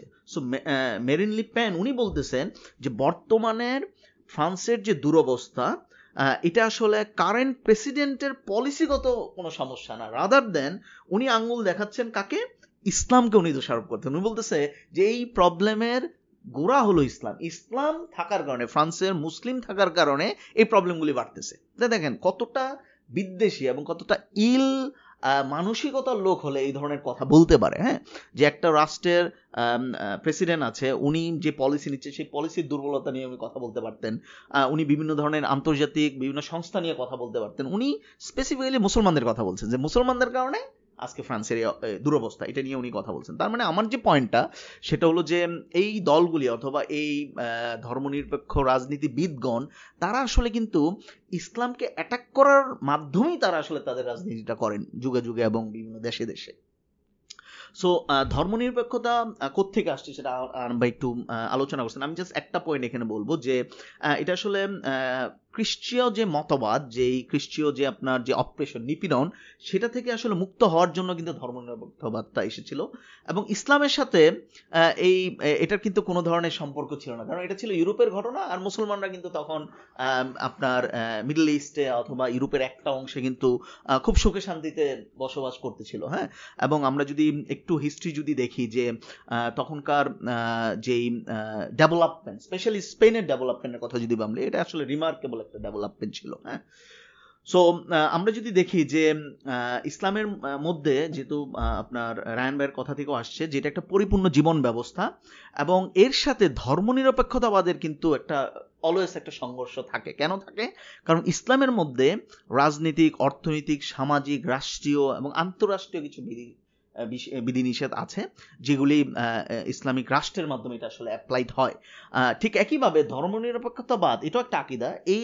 এই আইডিয়া থেকেও কিন্তু এই ধরনের কিছু চিন্তা আমরা সমাজের মধ্যে দেখতে পারি। সো যেহেতু দুইটা চিন্তা তো আসলে সহাবস্থান করতে পারে না, হ্যাঁ, এটা আসলে সহাবস্থান করার মতো না। দ্যাটস ওয়াই দেখা গেল always there will be a clash. হ্যাঁ, আর একটা আসছে মানুষের মস্তিষ্ক প্রসূত চিন্তা, আর একটা হলো যে মহাবিশ্বের সৃষ্টিকর্তার কাছ থেকে আসা। সো আমরা যদি দেখি যে শত বছরে এই ধর্মনিরপেক্ষতাবাদ কিন্তু সকল ধর্মকে এবং তাদের অনুসারীদেরকে ধর্মনিরপেক্ষতার ট্যাবলেট খাওয়ায় কিন্তু তাদেরকে পদস্খলন করার চেষ্টা করছে। হ্যাঁ, এবং তারা সার্থক হয়েছে এবং সফল হয়েছে। যেরকম ধরেন আপনার খ্রিস্টানদের কথা বলি অথবা হিন্দুদের কথা বলি, অর ইভেন জিউসদের কথা বলি, বৌদ্ধদের কথা বলি, সবাই কিন্তু ধর্মনিরপেক্ষতার ট্যাবলেটটা খেয়ে ফেলছে। বাট একমাত্র মুসলিমরা তাদের 1924 সালে খিলাফত, তাদের যে রাষ্ট্র ব্যবস্থা ছিল, এটা ধ্বংসের পরেও, রাষ্ট্রের মধ্যে ইসলামিক বিধিনিষেধ না থাকার পরও ব্যক্তিগত জীবন থেকে কিন্তু ইসলামটাকে সরাতে পারে নাই। হ্যাঁ, যতই ধর্মনিরপেক্ষতার চেষ্টা করুক না কেন, এবং সে কিন্তু চেষ্টা কম করে নাই, স্টিল চেষ্টা করতেছে। এই যে আমরা যেই রুলসগুলির কথা বললাম, বিভিন্ন ধরনের কমেন্টসের কথা বললাম, ভারতের যে হিজাব ইস্যু, সব কিছুর মাধ্যমে কিন্তু তারা চেষ্টা চালায় যাচ্ছে। সো তাদের যে এফোর্ট, এটা কিন্তু কমে নাই, দিন দিন বাড়তেছে। কিন্তু তারপরও দেখা গেল কি, যে ইসলাম একটা পরিপূর্ণ জীবন ব্যবস্থা হওয়ার কারণে মুসলিমরা এই জীবন ব্যবস্থাকে তাদের মধ্যে ইন্টারনালাইজ করার কারণে, মেনে নেওয়ার কারণে, এটার প্রতি তাদের যেই বিশ্বাস এবং যেই আপনার যে ট্রাস্ট, এইটা এবং তাদের এই আইডিয়াটা মুসলমানদেরকে যেভাবে স্ট্রেংথ দেয়, এইটার কারণে কিন্তু আপনার সেকুলারিজম তাদের মধ্যে আসতে পারে না, অথবা কনসেপ্টটা আমাদের মধ্যে আসে নাই। সো ধর্মনিরপেক্ষতাবাদ যে ধর্মীয় বিধিবিধানগুলি আসলে আমাদের মধ্যে মানে দেওয়ার চেষ্টা করে, এগুলি আসলে আপনার তাদের মতো করে দেওয়ার চেষ্টা করে, এবং এটা ইসলামের সাথে সাংঘর্ষিক আমরা দেখতে পাই। সো আমরা যদি দেখি যে বাংলাদেশের, আমি আগেও বলেছিলাম যে বাংলাদেশের প্রধানমন্ত্রীর যে ভাষ্যটা, হ্যাঁ, এছাড়াও কিন্তু অনেক ধরনের কথা আলোচনা আসতেছে। যে রিসেন্টলি উনি একটা এরকম কনফারেন্সে, মোস্ট লাইকলি উনি, যদি আমি ভুল না করি, উনি বলছিলেন যে ওনার আসলে ওনার এখন একটা কনসার্ন হলো যে উত্তরাধিকারী সম্পত্তিতে নারী এবং পুরুষের সমান অধিকার নিশ্চিত করতে হবে। সো উনি মনে হচ্ছে একটা এজেন্ডা নিয়ে নামছেন। হ্যাঁ, ধর্মনিরপেক্ষতার এজেন্ডা ওনার কাছে আছে, এবং মনে হয় যে প্রেসক্রিপশনটা উনি পান, হ্যাঁ, পেয়ে উনি এটা নিয়ে আগান। সো উনি বলতেছেন যে উত্তরাধিকারীতে নারী পুরুষের সমান অধিকার দিতে হবে, এবং এর জন্য আইন লাগবে। যদিও দেখা যাচ্ছে যে আমাদের যে মুসলিম পারিবারিক যে আইন, সেখানে দেখা যাচ্ছে যে আপনার মোর দেন, আমি যদি ভুল না করি, 23-24টা ক্যাটাগরিতে একটা এরকম ভাগ বাটোয়ারার বিষয় আছে। সো উনি কিন্তু সমান অধিকারের কথা বলে নারীর ক্ষমতায়ন, সমতায়ন, এই ধরনের যেই বুলিগুলি, এই ধরনের যেই ওয়ার্ডগুলি, সেই ওয়ার্ডগুলি ব্যবহার করে উনি কিন্তু আসলে ইসলামিক যে রুলস, এটার এগেনস্টে ওনার একটা প্রপোজিশন উনি আসলে দিতে চাচ্ছেন। অন্যদিকে যদি আমি দেখি যে আমরা সবাই জানি যে বাংলাদেশে ম্যারিটাল রেপ নামে একটা আইন আছে, হ্যাঁ, যেখানে যারা বিবাহিত, হ্যাঁ, আমাদের ওয়াইফরা আমাদের বিরুদ্ধে কিন্তু কেস করতে পারতেছেন, হ্যাঁ, সো করতে পারবেন যে তাকে রেপ করা হচ্ছে। সো অ্যাকচুয়ালি এই ধরনের আইনও কিন্তু ইসলামের ফান্ডামেন্টাল যে রুলস পলিসি তার সাথে কিন্তু সাংঘর্ষিক। ইভেন আমরা যদি দেখি যে তালাক দেওয়ার যে নিয়ম কানুন নিয়ে কথা বলছেন এবং আইন প্রণয়ন করবেন, সেটা নিয়েও কিন্তু ইসলামের সাথে কিছু বিষয় সাংঘর্ষিক। বাল্য বিবাহের কথা যদি আমরা বলি, যে বাল্য বিবাহকে আসলে বন্ধের নামে 18 বছরের কম বয়সী শিশুদের, ছেলে মেয়েদেরকে আসলে তারা আসলে বিবাহ বহির্ভূত শারীরিক সম্পর্কে কিন্তু পাঠাই দিছে, এবং এই কারণে যদি কোনো ধরনের আনওয়ান্টেড চাইল্ড যদি চলে আসে, তখন কিন্তু তারা আবার বিবাহের মাধ্যমে এটাকে অ্যাকোমোডেট করে নেওয়ার চেষ্টা করতেছেন। সো আলটিমেটলি কিন্তু তারা বিয়েতে যাচ্ছেন, কিন্তু দেখেন যে যদি কোনো ঘটনা ঘটে যায় এরকম একটা প্রেক্ষাপটে, তার মানে আইনটা অ্যালয় করতেছে যে আপনারা কি করেন, বিবাহ বহির্ভূত সম্পর্কে জড়ান, যদি কোনো সিচুয়েশন ঘটে তাহলে আমরা আছি, আমরা বিয়ে দিয়ে দিব, এরকম একটা অবস্থা। সো আমরা যদি দেখি যে কোনো মুসলমান, হ্যাঁ, যিনি আসলে ইসলামে বিশ্বাস করেন, হ্যাঁ, উনি আসলে কখনোই ধর্মনিরপেক্ষতা অথবা গণতন্ত্রের মাধ্যমে যে আইনগুলি আসতেছে এটা আসলে মানতে পারেন না, বরঞ্চ ধর্মনিরপেক্ষতার কোনো অধিকার নাই আসলে আমাদের ধর্মীয় বিষয়াদির ব্যাপারে নাক গলানো। যদিও ধর্মনিরপেক্ষতার ছায়া তোলে অথবা এটার শেডে আমরা দেখতে পাচ্ছি বিভিন্ন ধরনের আইন আসলে তৈরি করা হচ্ছে এবং ইসলামকে হেয় প্রতিপন্ন করা হচ্ছে।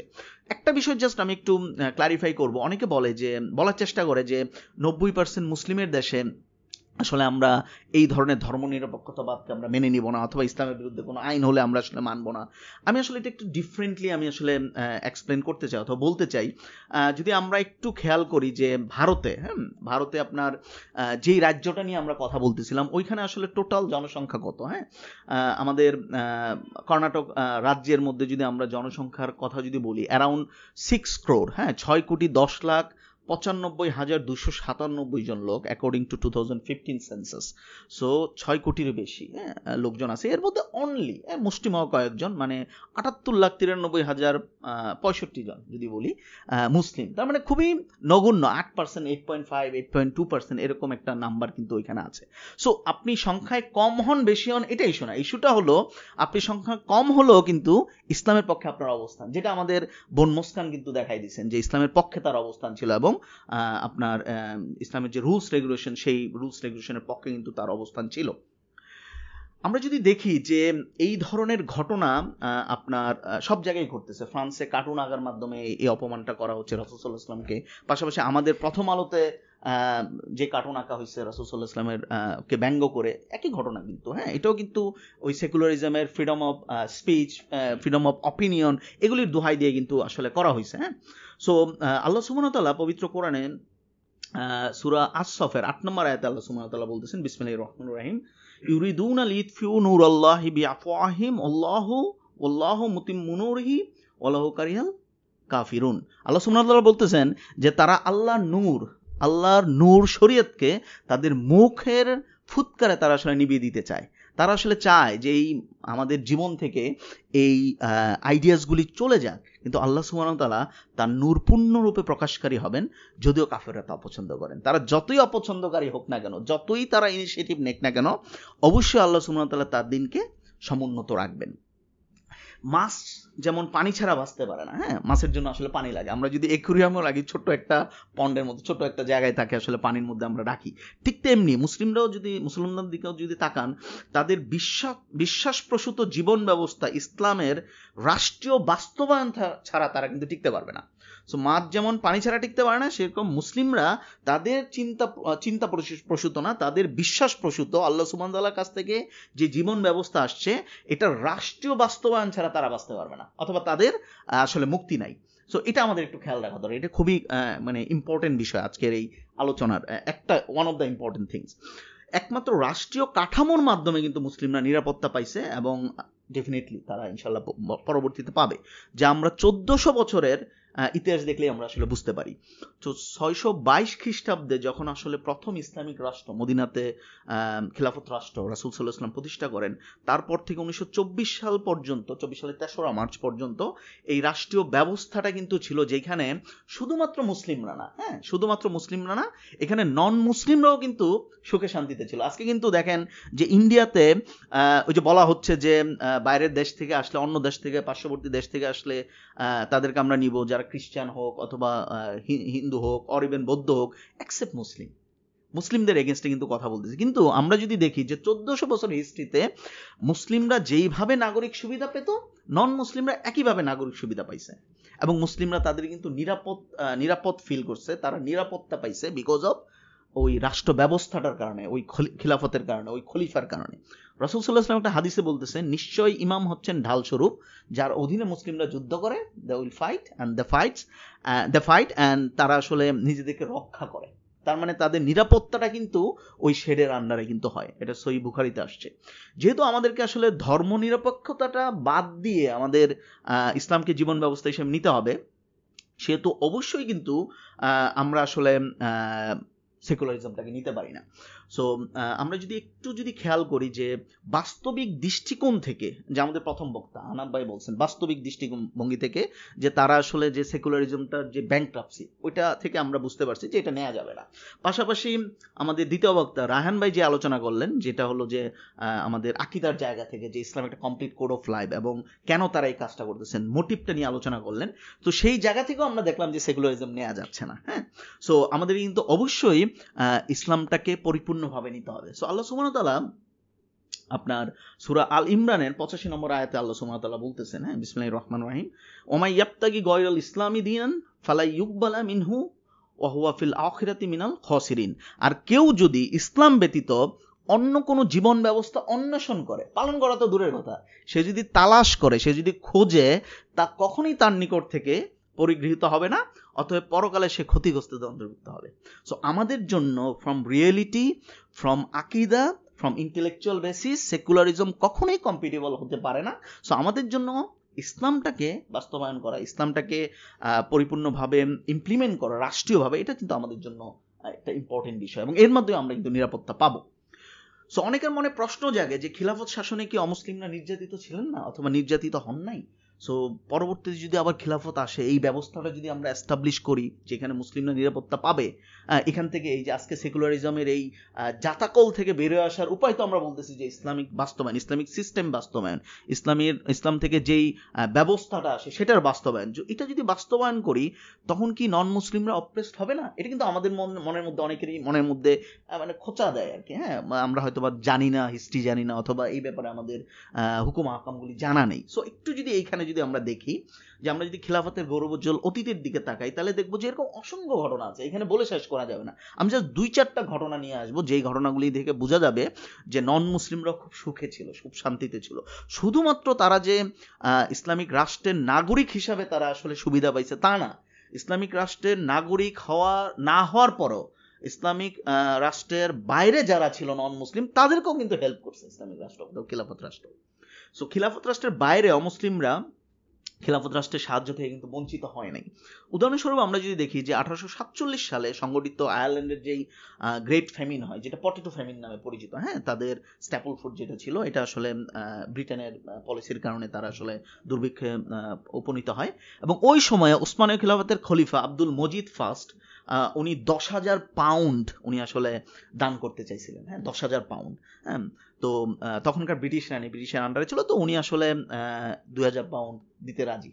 ব্রিটিশ যার সাবজেক্ট, ওই সাবজেক্ট থেকে অনলি 2,000 পাউন্ড দিতে রাজি, এবং অ্যাম্বাসেডারের মাধ্যমে জানাইছে যে আমাদের খলিফ যেন অর্ধেক দেয়, 2,000-এর অর্ধেক যেন দেয়, 1,000, কারণ তার মুখ থাকে না। কারণ যার প্রজা, যে রাজা, সে দিচ্ছে 2,000 পাউন্ড, আর খিলাফত রাষ্ট্রের তারা নাগরিক না, ওই খলিফা from Islamic point of view non মুসলিমদের জন্য 10,000 পাউন্ড দিতে রাজি, তো আসলে তো ব্রিটেনের মুখ থাকে না, তারা আসলে লজ্জা পাবে। সো খলিফা এটা শোনার পরে উনি তাদের কথা রাখলেন, বললেন ঠিক আছে আমি তাহলে 1,000 পাউন্ডই দিব, এবং উনি একটা ডিফারেন্ট প্ল্যান করলেন। প্ল্যানটা কি?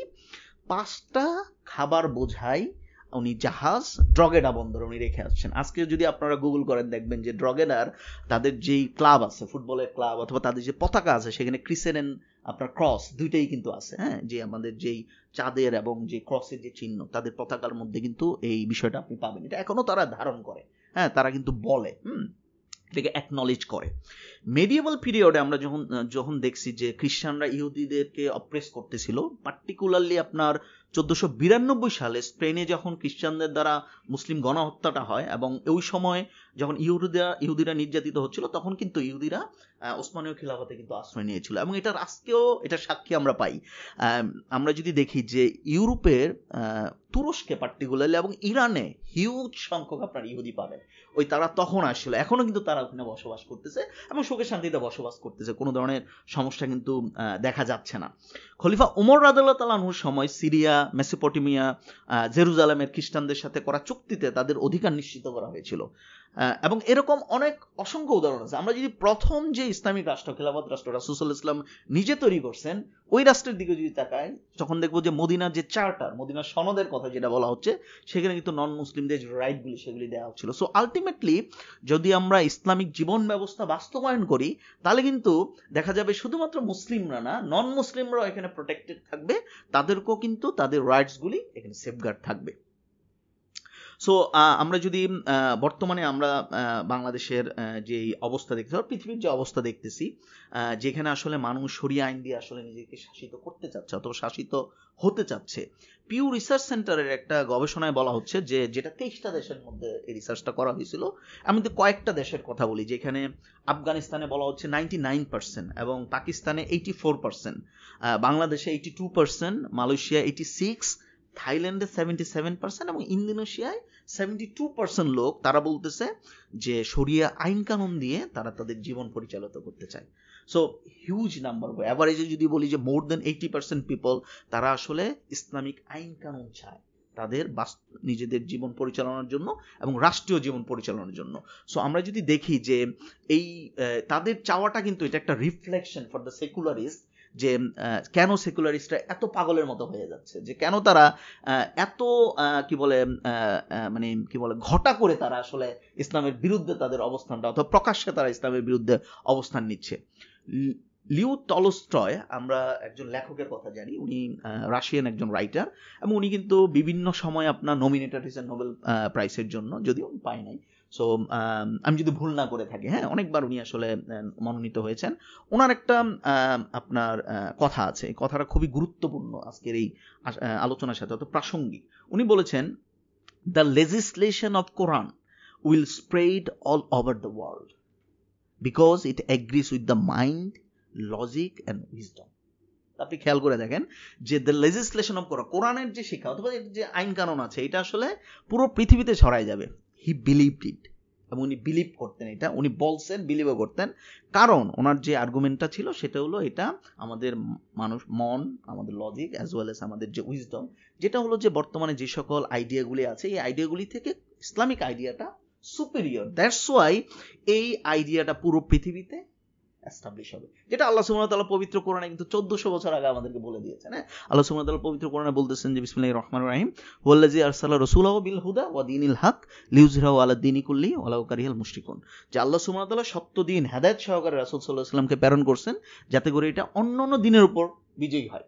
সো এই যে চ্যালেঞ্জটা ইসলামের, সেটা কিন্তু এখন আমাদের নেওয়ার সময় আসছে। হ্যাঁ, আমরা যারা এই আলোচনাটা শুনতেছি, আমরা যেই আপনার সেকুলারিজমের আর ধর্মনিরপেক্ষতাবাদের যে অসারতার কথা বললাম, এখান থেকে বেরোয় আসার জন্য কিন্তু অবশ্যই ইসলামিক জীবন ব্যবস্থাটা আমাদের আসলে অ্যাডাপ্ট করা উচিত, যে জীবন ব্যবস্থা সকল বিষয়ের সুস্পষ্ট ব্যাখ্যা দিবে এবং সবাই আমরা সুখে শান্তিতে থাকতে পারবো, ইরেসপেক্টিভ অফ দ্য রিলিজিয়ন। হ্যাঁ, আমি সবশেষে সূরা নাহলের 89 নম্বর আয়াতাংশের একটা কোট করব, যেখানে আল্লাহ সুবহানাহু ওয়া তাআলা বলতেছেন, বিসমিল্লাহির রহমানির রহিম, ওয়া নাযালনা আলাইকাল কিতাবা তিবিনাল লিকুল্লি শাইইন ওয়া হুদা ওয়া রাহমাতাও ওয়া বুশরা লিল মুসলিমিন, আমি আত্মসমর্পণকারীদের জন্য প্রত্যেক বিষয়ে স্পষ্ট ব্যাখ্যা স্বরূপ পথনির্দেশ, দয়া ও সুসংবাদ স্বরূপ তোমার প্রতি কিতাব অবতীর্ণ করেছি।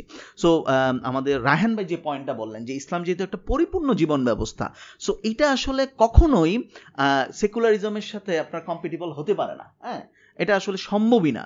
সো ডেফিনেটলি সেকুলারিজম ইসলামের সাথে সাংঘর্ষিক, এবং সেই সংঘর্ষের জায়গা থেকেই as a Muslim, as a believer, as an intellectual, যারাই আমরা চিন্তা করি, চিন্তাশীল লোক যাদের মধ্যে ন্যূনতম আকল আছে, আমরা কখনোই আপনার সেকুলারিজমটাকে আমাদের জীবন ব্যবস্থা হিসাবে আমরা নিতে পারি না। তাই বর্তমান ধর্মনিরপেক্ষতা থেকে মুক্তির জন্য আমাদের সেই খেলাফত ব্যবস্থা ফিরিয়ে নিয়ে আসতে হবে, যেখানে পরিপূর্ণ ইসলাম বাস্তবায়িত হবে, মুসলিম ও অমুসলিমরা সুখে শান্তিতে বসবাস করবে, যা বর্তমান ধর্মনিরপেক্ষ রাজনীতিতে স্বপ্ন কল্পনা করা যায় না। সো আপনাদের সবাইকে ধন্যবাদ, আহনাব ভাইকে ধন্যবাদ, জাযাকাল্লাহ আপনার বক্তব্যের জন্য, রায়ান ভাইকে ধন্যবাদ, এবং আমাদের যারা শ্রোতা আছেন আপনাদেরকে অগ্রিম ধন্যবাদ জানাচ্ছি, যারা শুনতেছেন তাদেরকে ধন্যবাদ জানাচ্ছি, আর যারা শুনবেন পরবর্তীতে তাদেরকেও আপনার ধন্যবাদ জানাচ্ছি। আপনারা এই বিষয়টা নিয়ে চিন্তা করবেন, এবং পাশাপাশি আপনাদের যদি কোনো কমেন্টস থাকে আমাদেরকে জানাবেন, কোনো বিষয়ে জানার থাকে আমাদেরকে, কোন বিষয় আপনারা শুনতে চান সেই বিষয়গুলো আমাদেরকে জানাবেন। সো আমাদের এই প্ল্যাটফর্মের পক্ষ থেকে যে আলোচনাগুলি আসবে, দ্য শেপার্ড প্ল্যাটফর্মের পক্ষ থেকে এই আলোচনাগুলি আপনারা শুনবেন এবং আপনাদের পরিচিত জনদের সাথে শেয়ার করবেন, যাতে করে আমাদের মধ্যে চিন্তার যে দাসত্বতা, শৃঙ্খলতা, এটা যেন আমরা ভেঙে ফেলতে পারি এবং ওইখান থেকে যেন আমরা বের হয়ে আসতে পারি। ধন্যবাদ সবাইকে।